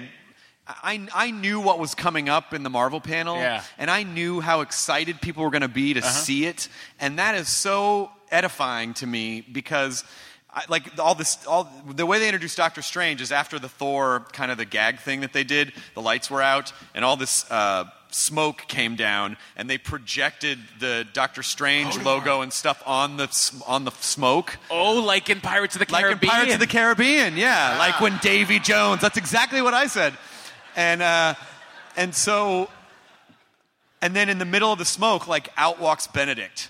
And then the smoke just cleared, and Benedict was standing there, and people just lost their fucking minds. Like when Hiddleston came out as Loki a couple years ago. But that feeling of watching stuff under this massive screen with this incredible sound system, like watching the Strange footage and watching the performers watch it and watching 7,000 people watch it, you're in this kind of amazing crescendo of the vibration of what's coming off the screen and then the vibration and the energy of the crowd clashing together.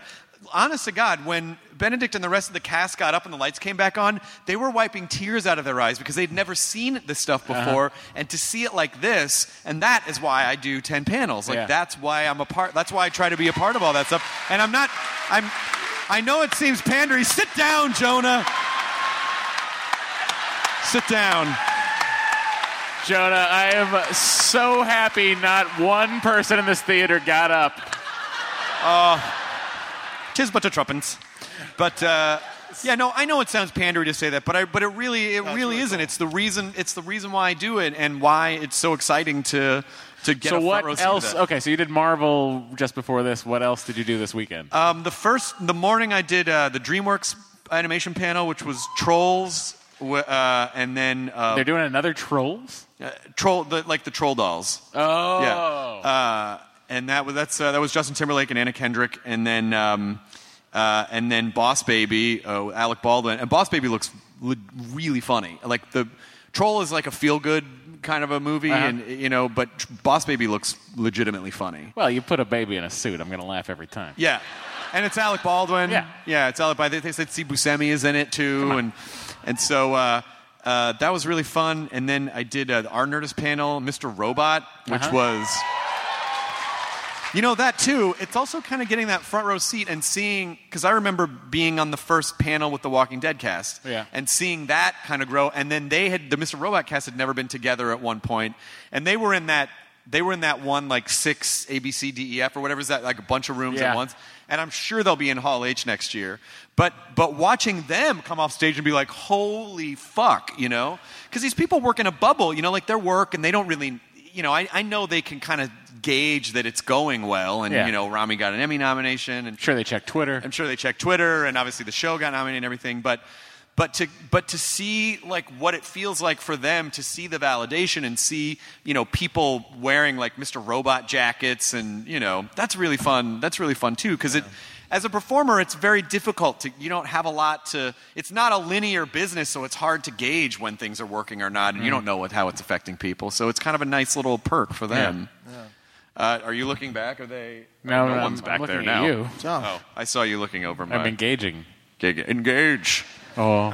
Oh. Have you seen any good Star Trek stuff? No, I haven't seen. Has anyone seen the movie yet? I heard it's good. Okay, now cheer if you think I will enjoy it. I'll take it. That sounds like a 70% think I'll enjoy it.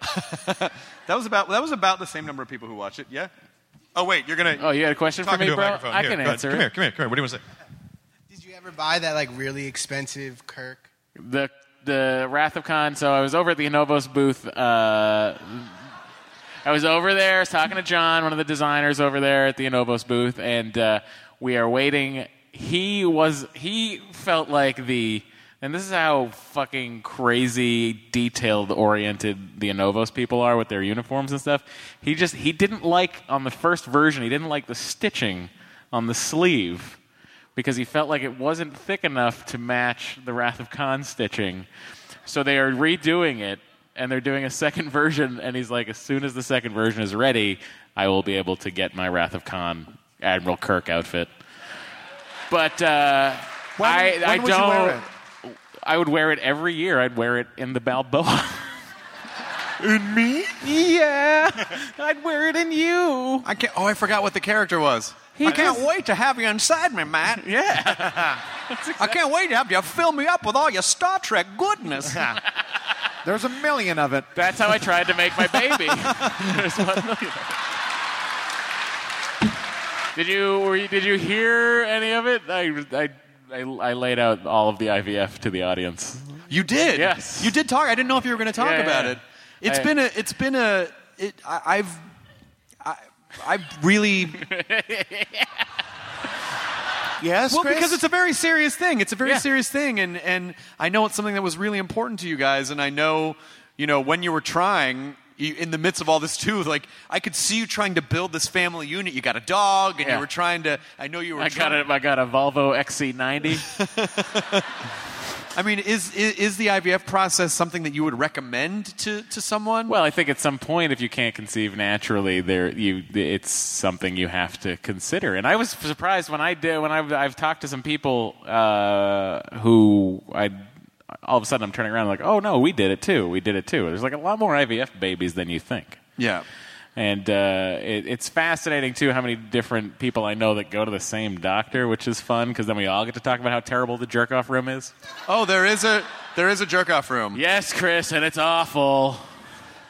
The DVD selection. I have a picture of the Anal Titans. If anyone... I'm good. No. I had a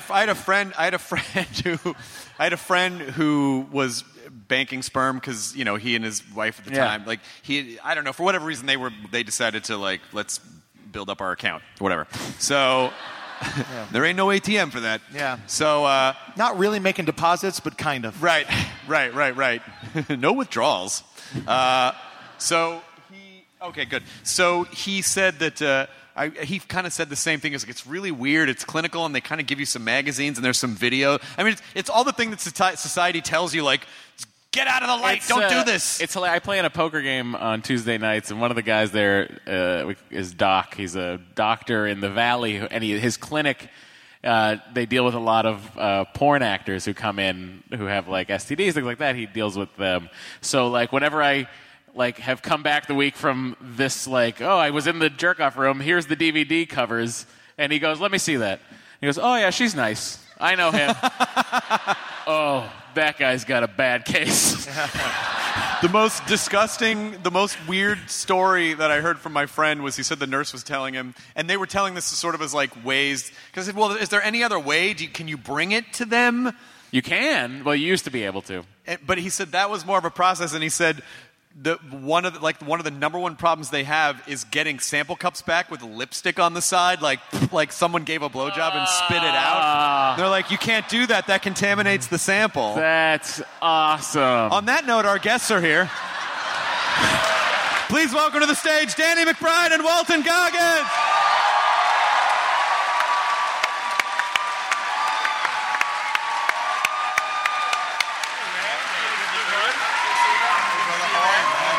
Where do we sit? Right there.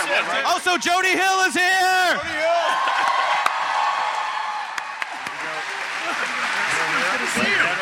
right here. We need one more chair. I'll be right back. Walton Goggins. Chris Hardwick. Hey, man, how are you? Good. How are you? I'm so good, man. It's great to see you. I've known Chris for a very long time. You guys used to date. We did. We did. It was just fucking. We did for him. We did House of a Thousand Corpses together in like Yes, in like we did. 2000s. That's awesome. 2000s. Yes, it was. And now you've seems like you've done pretty well after that, Walton. As have you, my friend. As have you. Things are good. Danny McBride, I saw. There was I saw you like ushered into an elevator at the hotel. There was a security detail in there, and I go to get on the elevator. They're like, "Sorry, you can't get on." And then I see you and Matt LeBeau, and they're like, "Get the fuck on here, it's fine." And then you guys all had to get off for some reason immediately. I'm like, "What did I do?" Where were you? We've been compromised. Out! Get him out! They throw a sheet over your head and throw you into the laundry chute. Where were you guys headed? I have no idea. They've just been rushing us into one hotel room after the next. I feel like I'm a hostage taken somewhere. They're just moving us around to make sure we don't get caught. Could you please hold up this newspaper? How was your vice principal's panel today? It was good. The moderator left a little to be desired. Yeah, he really. That's what everyone's been saying. Guys, I only have 1 million sperm, okay? Normal is 80 to 120.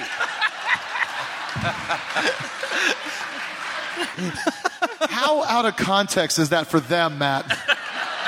Or me, actually. I don't or me. think it is at all. I think, whatever. So they can make children naturally. Go fuck themselves.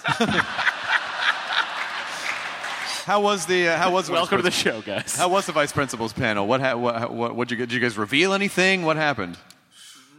We were hoping just to retread the whole thing here tonight. All the same. Was there a Bill Murray sighting? Was there Bill Murray questions at every one of these. So Yeah. that's a big question. Well, because you just never he's like Candyman. Like you just don't know when he's going to unicorn. It's like, oh fuck, there he is. He's at some kid's bar mitzvah. Quick, get him. You know, he could be working the curtains right now. You don't know. You just don't know. So what's coming up for vice principals then? We have our next episode comes on this Sunday, and then we've shot all 18 of the whole series. So whether people like it or not, they get all of it. It doesn't really matter. That's it. Do you like all this part of it? Do you like sort of being ushered around and all the craziness, or does it feel strange? I'm a sweater. I sweat a lot, so I just like in all the pictures of me, I'm just like greasy and just like look drunk. Yeah. Have you guys been out? Have you been out at any of the events tonight? Yeah, I went over to the convention today. That was pretty cool. I gotta say the fans here though, like especially with Danny and Walton, they get stopped everywhere. They're pretty awesome though. They're kind of like respectful here. They feel like true fans in LA. You get those like double agents who you're not sure if they're a fan or the paparazzi. Right. I really like your work. Sucker! Yeah. Shit! Harvey Levin wants to know what you think about his pool. And then when you're like, oh shit, and you have that look on your face and they put it on a tabloid, Danny McBride is furious. You're like, I just didn't. Walton Goggins and Danny McBride can't be in the same room together. Like, what are you creating? I always feel like the tabloids are basically a print reality show for people who would never be on a reality show. Like they've created these, it's such a strange time that we're living in. How do you guys are you on? You're still on Twitter, right? Have you quit yet? No, I was never on Twitter. On Instagram. I thought you were on just Instagram. Yeah. They're just a picture. A picture says 1,000 words, but that's it. That's my only. I do have I have a Facebook page that I haven't looked at in maybe 10 years or 8 years, maybe 7 years, and I have an alternative Facebook page that I actually open to just communicate with like the 20 friends that I have in the world called Wily Goat or something like that, and I haven't looked at that in 7 years. So it's really just Instagram for me. That's it. But it is real. It's Walton Goggins bona fide, so it's real. Bona fide means real, authentic. That's what that means. I'm bona fide. I just woke up from a disco nap, Chris. What was your literally? I had. Man, I'm tired, man. I need a shot of tequila. Is that happening right now? I think we can get. Can we get Walton a shot? Can we get Walton? I'll take one too. Can we get Walton to do like 9 shots and just watch him unravel? How do you deal with talking all day. Like, it's a lot of talking. Can I be honest with you? That's Yeah. a really good question, and I really do. When I go home, I really do shut down, and I have to make a conscious decision to not be inconsiderate to my fiance because I'm so engaged and so focused all day on pretty much everything that sometimes I'll come home and she'll say like, oh, this happened or there was a problem with this, and I have to say like, no problems, just give me a minute, but that's not fair to her. So I have to really figure out a way to just decompress, and I'm really starting to think meditation might be a good thing to do. To shut it is. To really just focus and kind of shut it all down. How do you process it? I just come home and knock my wife around. Try to take it out on her. Yeah, for sure. Leave me alone. Yeah.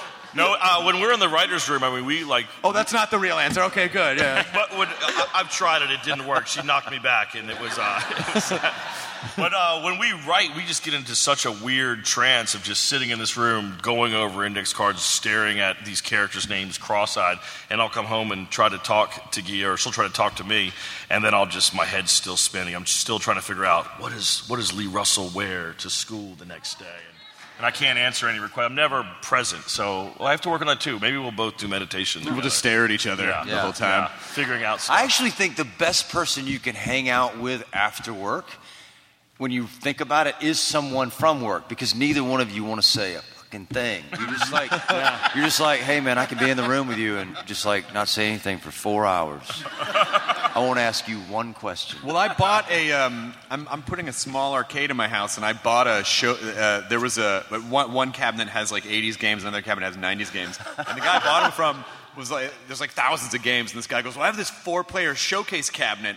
And it was too big for my house, so I bought it for at midnight, just thinking like, well, maybe the writers need to come down and decompress and kind of like play games with each other to kind of deal with it. So maybe, And now there's a sign on that arcade cabinet that says, this arcade cabinet will be off during the show tapings. Because we were all just like staring at people playing.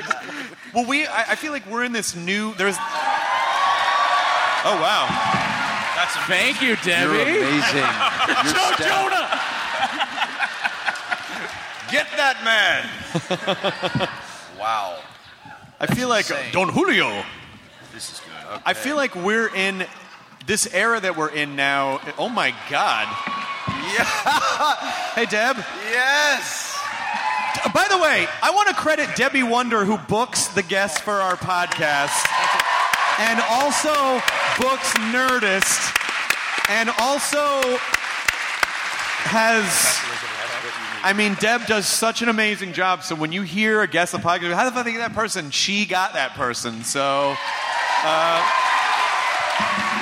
and Deb, now that everyone has alcohol, can I have a sparkling water, please? Thank you. Oh, man. That was just to butter you up for a fucking Perrier. No, it wasn't.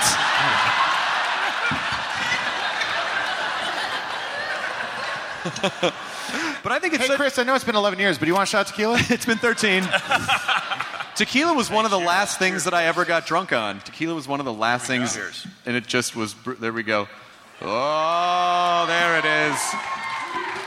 There it is. Thank you very much. Wow, that's awesome. Oh, yeah. Yeah! Clarity. Fuck, man. Oh, it's hard going down. I think that's... That was funny because it's water. It's water, yeah. People are listening, we're like, oh my God, did he just break 13 years of sobriety? On the pod? If I were going to do it, I should do it on the podcast. I'm sure Marin will.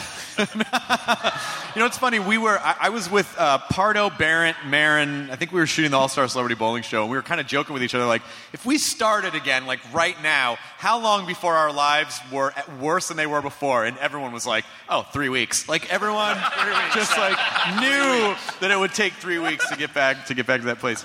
But this is the era of the content creator, and I feel like there's a renaissance for people like you who create the stuff that you're in, and you're all responsible for almost every facet of it. Do you like that, or do you long for an era where it was like, I kind of want to just show up and just be an actor?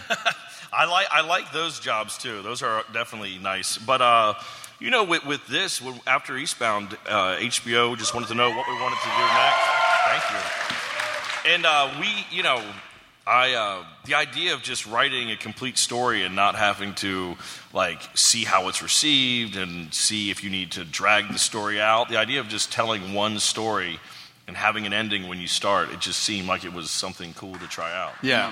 I just add that it's also I've written by myself plenty of times, and but to write with a partner is there's something about that where I think if we were all lone wolves, it might be difficult to do this kind of thing by yourself. But the fact that there's a group of us, it makes it easier. There's a series of checks and balances to the quality. There's accountability. Yeah, exactly. Yeah. But also a sounding board too when you're with people that you trust. And the support system, they'll tell you that's good because I don't know if something's good or not that I've written or whatever directed until one of my buddies is like, "Oh, that's cool. That one sucks." Have you two ever had a huge disagreement over a joke that you loved and Danny didn't? We've had arguments. Oh, thank you, Katie. I mean, I guess we've had disagreements, but we've never I don't think we've never had a personal fight or anything about that.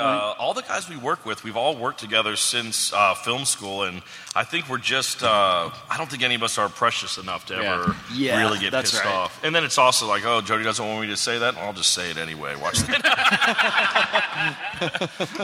But what's interesting about being around these guys, when I showed up in Charleston, the very first time we kind of went down to do a wardrobe fitting or whatever, we all went out to dinner, and you're surrounded by 30 guys, and we all went out to dinner, all 30 of us, and then you realize that that's Danny, and that's Jody, and that's David Gordon Green, and then there's the editor, Jeff Siebenek, who edits the show. He went to college with him. This guy went to college. Literally, you're surrounded by this group of people that all went through this experience together. And you get the feeling that if you say one cross word, they will fucking kill you. It's you're surrounded by a bunch of dudes who have been friends for a very long time, and then then they accept you into the group, and then you're. Did you feel extra intimidated by that? Extremely intimidated. Look, there's not a gathering of 30 anybody where I wouldn't be intimidated, and they're a tight knit group, and they all went to film school, and they all do different things on the things that they collaborate on. And it's really funny, man, that they have this kind of history because they all add their voice to it, and they're all respected, and they have this history, and it's unique to roll with that many people, guys. I mean, really. Did you think about finding the toughest one and hitting him over the head? Keep in mind these are we met at film school. These are not take out the toughest film school guy. Yeah, we went to art school. Could tie their shoelaces together. Hey, don't fuck with this. That one can run a mile without stopping. Hit him. None of them can do that. None of them can do that. One of the fun things about watching you and what's happened on these last 15, 16 years is you're one of those guys that when I say who's on the podcast, I go, all these people on the band, and Walton Goggins, I fucking love that guy.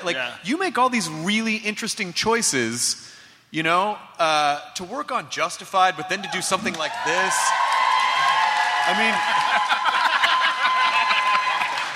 these are the kind of choices, though.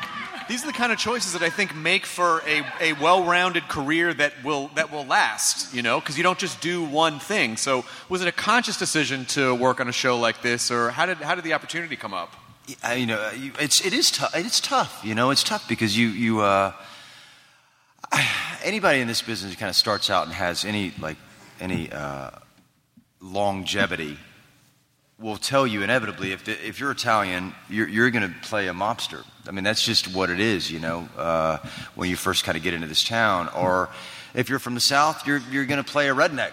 Or if you're going to do, whatever that is. Or if you're from the South, you're going to be replaced by a British person. Yeah, that's exactly right. Well, I know Sean Ryan. I'll never forget this. Sean Ryan, the creator of I couldn't believe this dude. He after The Shield, 7 years of working with this guy.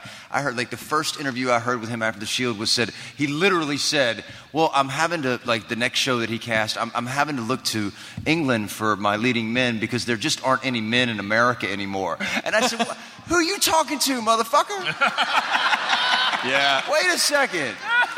No. I mean, it was. Men have had a bad time. But you don't. Okay. But I mean, because you come from this, and I think you graduate from a place of just being ferried around from room to room, and it's like, well, this is what you do, and this is what you do, to the point where actually people want to hear what you have to say, and I think when you get that power, that it's best to use it wisely, and to do something different every single time if you get a chance to. Yeah, but first of all, Bryan Cranston said the exact same thing, and he kind of has that thing too, where people are like, wow, and that's also part of that interesting thing. But how do you make, and this is for all of you guys, how do you make decisions? It's so easy to make ego-based decisions, and there are so many things that play to your ego that you could take a role because of some reason, like, oh, you should really do this because of this other dumb, rather than I really just want to do this thing. But you know what? So then I'll say this. I'll say that's like living your life like based on a calculation, and it's like to live your life in that way, then you're just trying to get to this place that happens to be all the way out here. I've never lived my life that way. I really genuinely pick things based on the material. And regardless if it's a day of working on something or 6 months of working on something, it's irrelevant to me. And when you get the opportunity to work with these guys, I would have worked with them for a day, for one episode kind of coming in, because I'm a big fan, and I would have fucking killed it. You can bet that. For sure, I would have killed it. But the opportunity kind of came to work with them in a real way, in a real meaningful way. And there was no calculation. There was no, what does this mean for my career? Like, what kind of Instagram can I get with Danny McBride and Jody Hill? Like, this would be a great one. Walton Goggins bona fide. But it was really about, these guys are artists, that care about story more than anything else. And that's the only thing that I've ever, like, back to working with Rob Zombie, man. He was an artist. He is an artist. And it was like, I just want to work with people that actually have something that they really want to say. And if you follow your heart, then success will follow, man. You'll get a chance to really sit at tables where people want to listen to you. I mean, yes, of course. That is an applause moment. Anyway. And then, hello, Don Julio. I have not given up, Chris. I'm kidding. For Danny and for Jody, I always feel like you guys are in a club that sort of operates outside the business, and because it feels like you get to do what you want to do. And how did you make that happen? How did you achieve that? That's a good question. I mean, I think we're always just waiting for the day the door closes and they're like, you can't do what you want to do anymore. It's like with every chance we get, we always just kind of look at what are we seeing out there, and let's just do whatever is the opposite of that. With the stories we tell, we like to start these stories from characters that you would not usually start the story with. With Vice Principals, Lee and Gamby, those are the villains of the story. The principal is the hero, and but that story's boring. You've seen it. It's called Lean on Me, and this is. Yeah, finally someone's taking that movie down a peg. But I mean, like, that, it is just like, taking something you've seen before. They used to call me Crazy Joe. Finally. But it's just like, this is a story that you've seen before. You've seen the educator that comes into a situation and turns things around. But you've never seen the story of the two assholes who try to stop them from doing that. Right. And so we're like, well, that seems like something that I would go see. I haven't seen that before. And for better or worse, that's weirdly how we sort of follow our gut. We just try to do the different version of what people want to see, I guess. Yeah, because honestly, we've had probably, at least financially, maybe debatable, but we've had probably more failures than we have success, and we just happened to get lucky with Eastbound, and it connected with people. And we've had the opportunity to create our own things, which I guess it started at, like, we kind of established that with Foot Fist Way, and at least my mindset is like, ride that wave. If I have kids one day and owe a bunch of money to get them through college, I mean, I guess I would take a director for hire job, but I figure try to ride it as long as we can and just make weird stuff, Yeah, and I think that's don't have kids, Jody. You're gonna be good. And it's over. That's right. Yeah. But $1 million sounds like a lot. That's what I said to the doctor. The doctor calls me up, guys. I don't know what's going on. Matt's wife. I'm having the IVF with my wife, right? We're trying to get a baby, at least one. Right. Knock on wood, we got 4 embryos. Am I right? That's not wood. Oh shit. But so I didn't know. I got the phone call from my urologist, and he's like, "Okay, we got your results. Just want to let you know." Your sperm count's 1 million, and I'm like, fuck yeah, $1 million of anything is awesome. If I had $1 million, that'd be great. Yeah. And he's like, just so you know, normal is 80 to 120 million. You got dumb cum. The dumbest.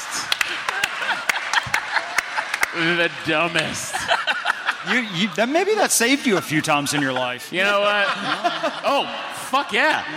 You know what's got to be crazy about that? Think about all the times in your life up to there you're like, oh my God, what if I got that person pregnant? And it was almost impossible. Yeah, well, that's why I said to my wife. You never had to stress all those times. That's why I said to my wife, I was like, honey, you haven't gotten pregnant yet. It's not you. Yeah. Trust me. So it was me. Anyway, that's where we're at, guys. Turn around. Yeah. Good luck, man. Thank you, guys. I believe in your sperm. I believe. Thank you. I believe in them.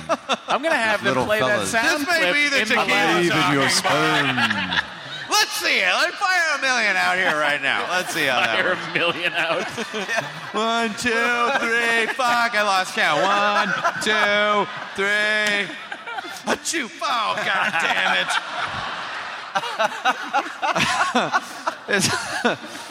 But I think what's so inspirational about it is that lean on me when you're not strong. I'll be your friend. Oh my God! But I do think, but legitimately, this is awesome. No, what's weird about I was literally dead. I was dead asleep 15 minutes ago. I was like, Walton, where the fuck are you? What have you guys been? So you had the panel. Wait, here. Have you guys been just doing nonstop press all day? Yeah. Well, it gets back to the conversation about conversations with people, and I think I think for a lot of people in the entertainment business or even outside of it, if you expend that amount of energy during the day, then you need just as much time alone. If you're out in the public or interfacing with people for 10 hours a day, God, I need at least 6 hours alone by myself just to kind of refuel. Yeah. But also, I think and it's not their fault, but sort of the monotony of press junket. They only have a couple minutes with you guys, so you're gonna get the same top level questions. But don't you feel that that's lame? Though? Like we went to the hall today, the Comic-Con, and you're surrounded by people. I know it for these guys. I don't know you guys too well yet, but you know a lot about that. But these are extremely. I'm about to pop $1 million. One point. But these are extremely. We're pretty. I know we're pretty personal guys, and just to be in the hall and you just have to sign and kind of pass, sign and pass, sign and pass, and that's. Even that's hard because you just want to hang out and talk to people. Right. A little bit, but you don't get the chance. But just the numbers of it, it's just exactly. It's unfortunately not possible, exactly. And that's sort of what has to happen. But I think you do want to have real connections with people, but there's just so much. It's particularly at Comic-Con. There's so much, and you're never going to see everything. Yeah. And I always feel like at Comic-Con I'm either missing something or late for something, and you'll never take all of it in. Have you gotten to walk around the floor at all? I just got here this morning. Yeah, and I leave tomorrow morning, so I haven't. But I've been here before, so I've gotten a chance to walk around. Yeah. Do you walk around at all, Danny? I have a 4-year-old and a 1-year-old at home, so this trip is really just I can sleep in till 9 without someone punching me in the nuts at 7 in the morning.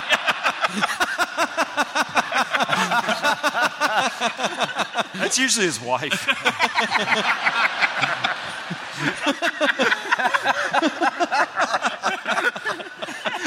You tell everyone you knocked me around. How fucking funny is that?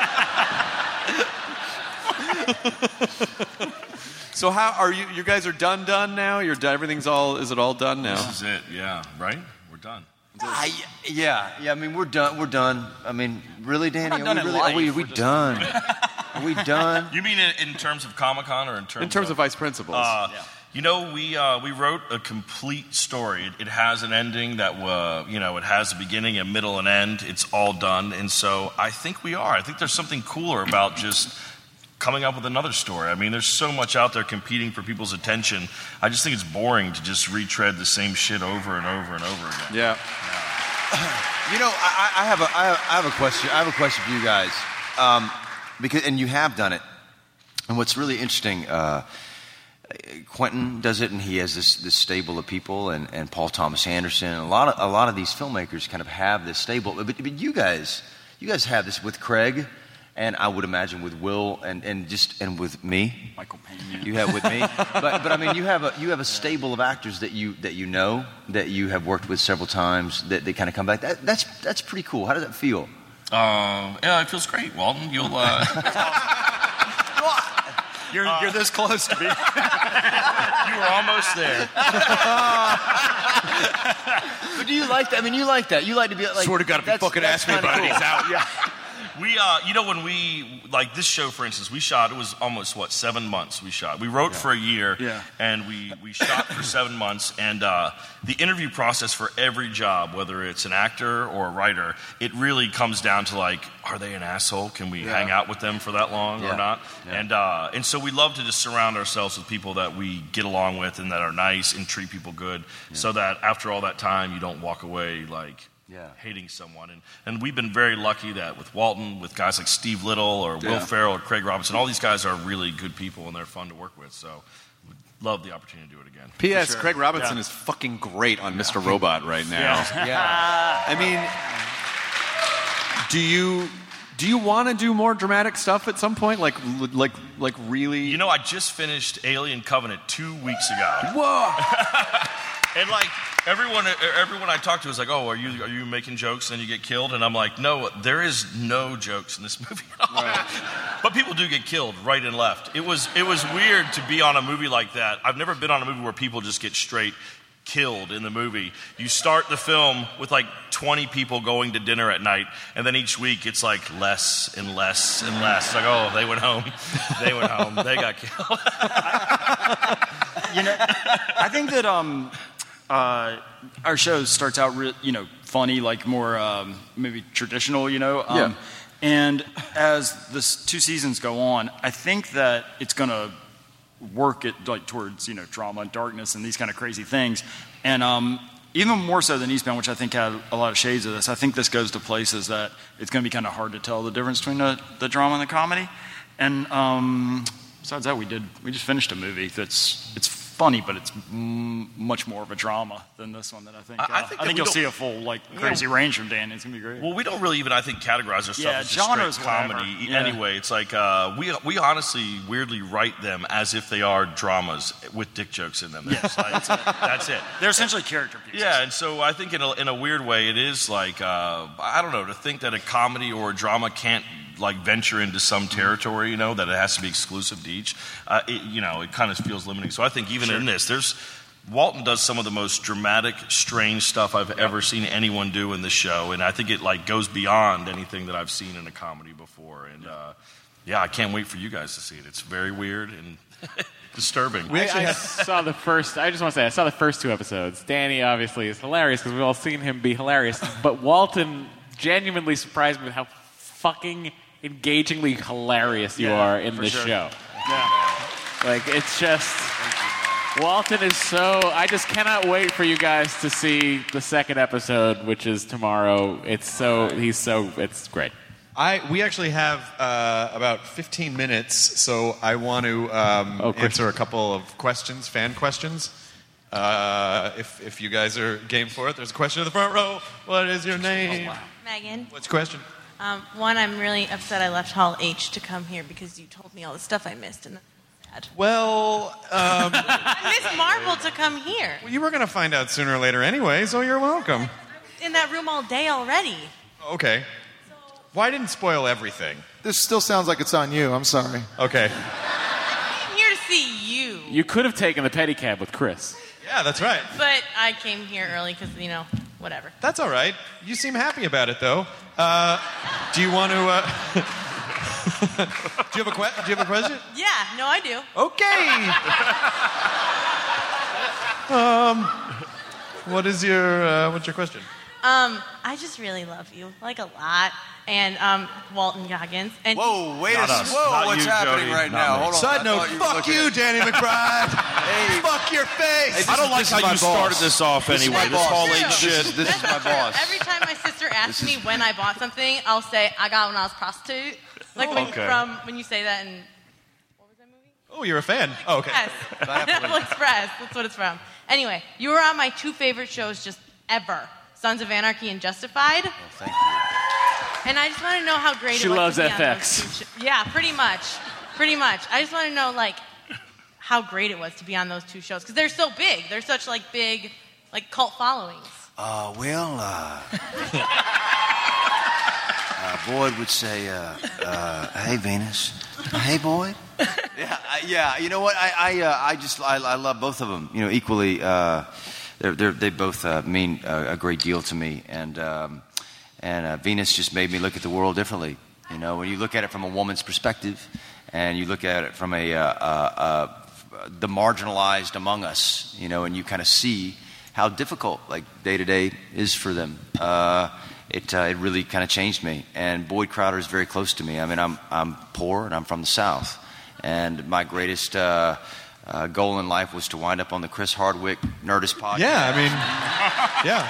You know, but it was a glass ceiling that very few people break through, and then you're here. We're a dream factory. We're a dream factory here at the Nerdist Podcast. Also, Thor dies in the next. I'm kidding. Kidding. He doesn't die. He's a god. What are you talking about? You were going to find that stuff out on the internet anyway. You just got an abridged version of it here. How great. Oh, you're trying to get a selfie? A picture? Okay. What's happening? All right. Sorry, I licked your head. Moose. What is your question? So I love the first episode. Walton, you do a great Southern accent, and Danny, I guess you don't. What's the process of doing that, Walton? Good actor. Walton, answer. Walton is from the South. He's a Southern boy. And Danny, I guess you don't do accents. I don't know where it takes place. That's fine. My question is, You're real perceptive, bro. I mean, it goes with the humor. It's great. It's awesome. But my question is, can we get a shot of tequila? No, we can't give you tequila. I came down here for that. No, my real question is, how amazing was it to work with Bill Murray, and was he one of your idols growing up? He is. He's an incredible idol. And luckily, I was able to work with him in two very much loved films, Aloha and Rock the Casbah, which everyone loved. And but I met him there. He's amazing. He's incredible. We were lucky to have him. Bye, Chris. What? No, He I left. just. Let's give it up for Chris pulling focus Hardwick, everybody. Sorry. You were talking about Bill Murray. I'm sorry. I was just harassing some kids. You had a question. All right, Walton, first off, I know you're from Alabama. Is it Roll Tide or Go Dogs? Well, I mean, wow, whoa. Be careful. Shit, answer very carefully. There are two snipers in the roof. Oh, shit. You're getting shot, but it's just which direction. I guess the Roll Tide side of me would have just been a year old, so I don't know how much he watched football. I actually moved to Georgia, to Atlanta, when I was a year old. Can I ask one more? Yeah. Okay. Yeah. All of you guys do so much, and it's for young people that are coming up in entertainment and things. Entertainment now has become a level where you don't have to be just an actor, just a director, just a producer. And Chris, you do so many shows. How do you guys focus and bring 100% on every project you do? I personally don't do that many projects, so you guys are laughing, but I'm actually kind of serious. One thing at a time. I don't know. Oh my God! And even then, 80%.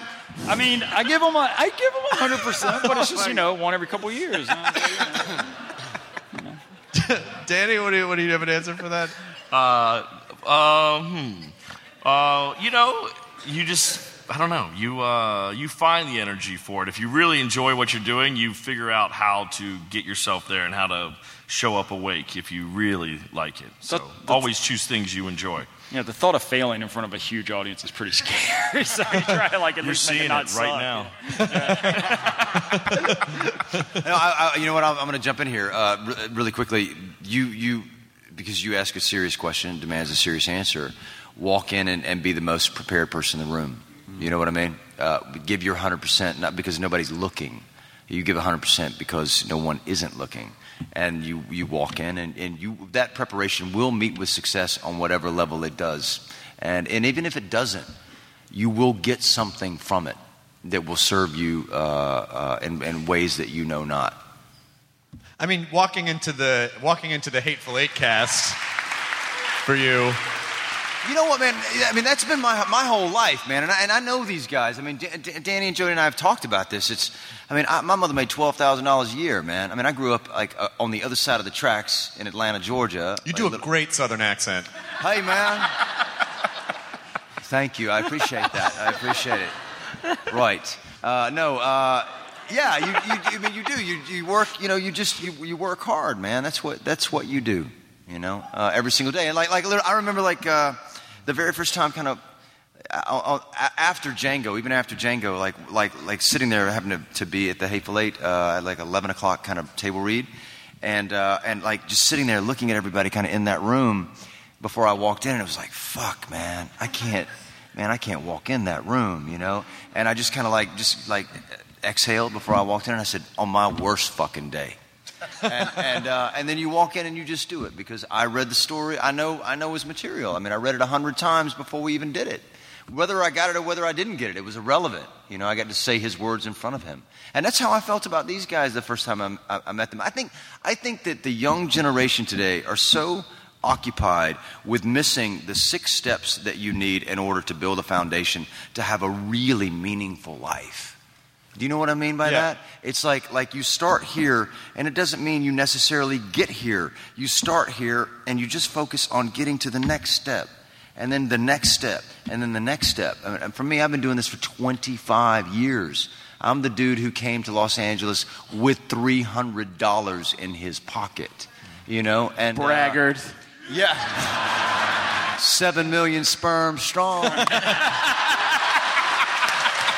I'm just saying. Can I? Boom! A 5-year-old, Augustus Somerset Goggins, and I stopped there on my decision. Can I just jump in here? 7 million's actually not a lot. It's like 80 or 120. 485 but it's okay. It's okay. But it's more than one. 795 million. It's more than one. And just really quickly, if I can jump in on your answer too. This Comic-Con's sort of a microcosm of what my life is, and people say, you know, how do you manage all the panels and how do you manage everything? I basically I just live in today. You know, I know tomorrow I'm doing 2 panels and I'm just not thinking about them yet. I kind of know what they are, and I'll deal with it. I'll deal with tomorrow, I guess, you know? So I don't take it all on at once. I think that's kind of a way to go about it. Yes, sir. Man, how you doing? Good. What's your question? Hey, this question is for Jody Hill and Mr. McBride. Daniel, if I may. Yes. Curious. Daniel Richard. Big heroes. This is like a dream come true to be talking to you guys or whatever. I'm going to puke, I think. But I was curious to know if you guys had one character that you may have modeled after somebody who you know in real life in any of your TV shows or movies, maybe Eastbound and Down in particular. I think there are like 2 or 3 guys that Jody and I know that we model almost everything we do after. But we cannot tell you who it is because they cannot know that we're doing it. But we'll be on set and we'll be like, I think it needs a little more, I don't know, Earl. It needs a little more Earl. Give it a little more Earl. And then they'll like it. Danny totally knows what that means and just starts doing it. But it is. There's you know, and it's also like a lot of guys that we grew up with. You know, Jody and I we went to art school. We were both you know, we weren't your typical guys growing up in the South, and so I think in some ways Kenny Powers and some of these characters we represent are guys that we that might have fucked with us when we were younger. Yeah.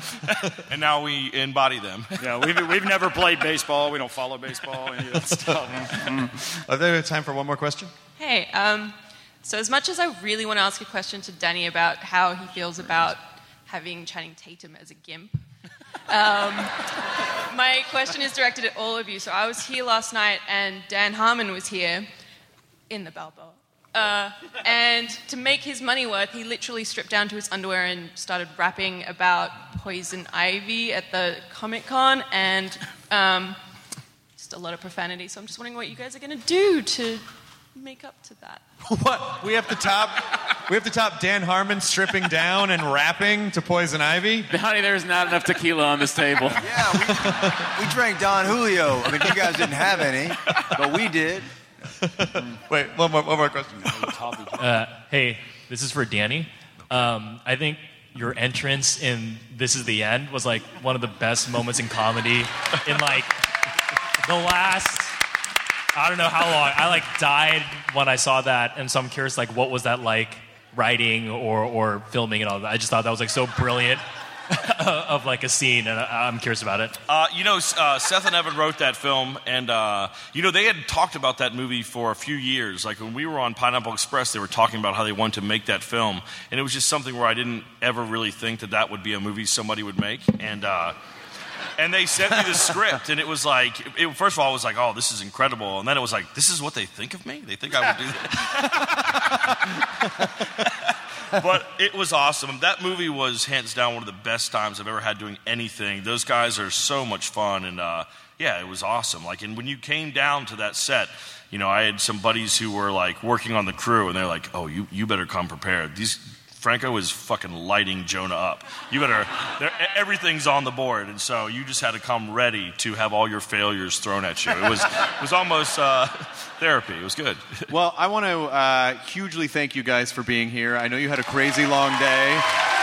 It's always fun. I wish we could catch up in life. We always catch up on podcasts. We will. But a huge hand for Walton Goggins and Danny McBride and Jody Hill.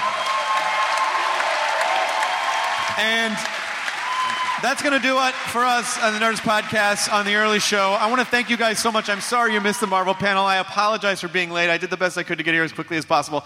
But have a wonderful night. Be nice to each other. Enjoy your burrito. Thanks for coming, everyone.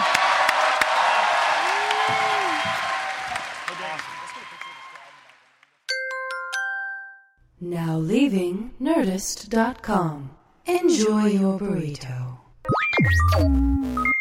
Are you tired of dating assholes? Do you want a Prince Charming? If so, we're filming a reality show. Sign up here. 12 American women are flown over to the UK for a Bachelor-style reality dating show. There are so many questions about a show like this, because it's so odd. These women have been told that they were going to be dating the world's most eligible bachelor, Prince Harry. What? Y'all playing with me, right? You can binge The Bachelor of Buckingham Palace exclusively on Wondery Plus. Join Wondery Plus in Apple Podcasts or the Wondery app.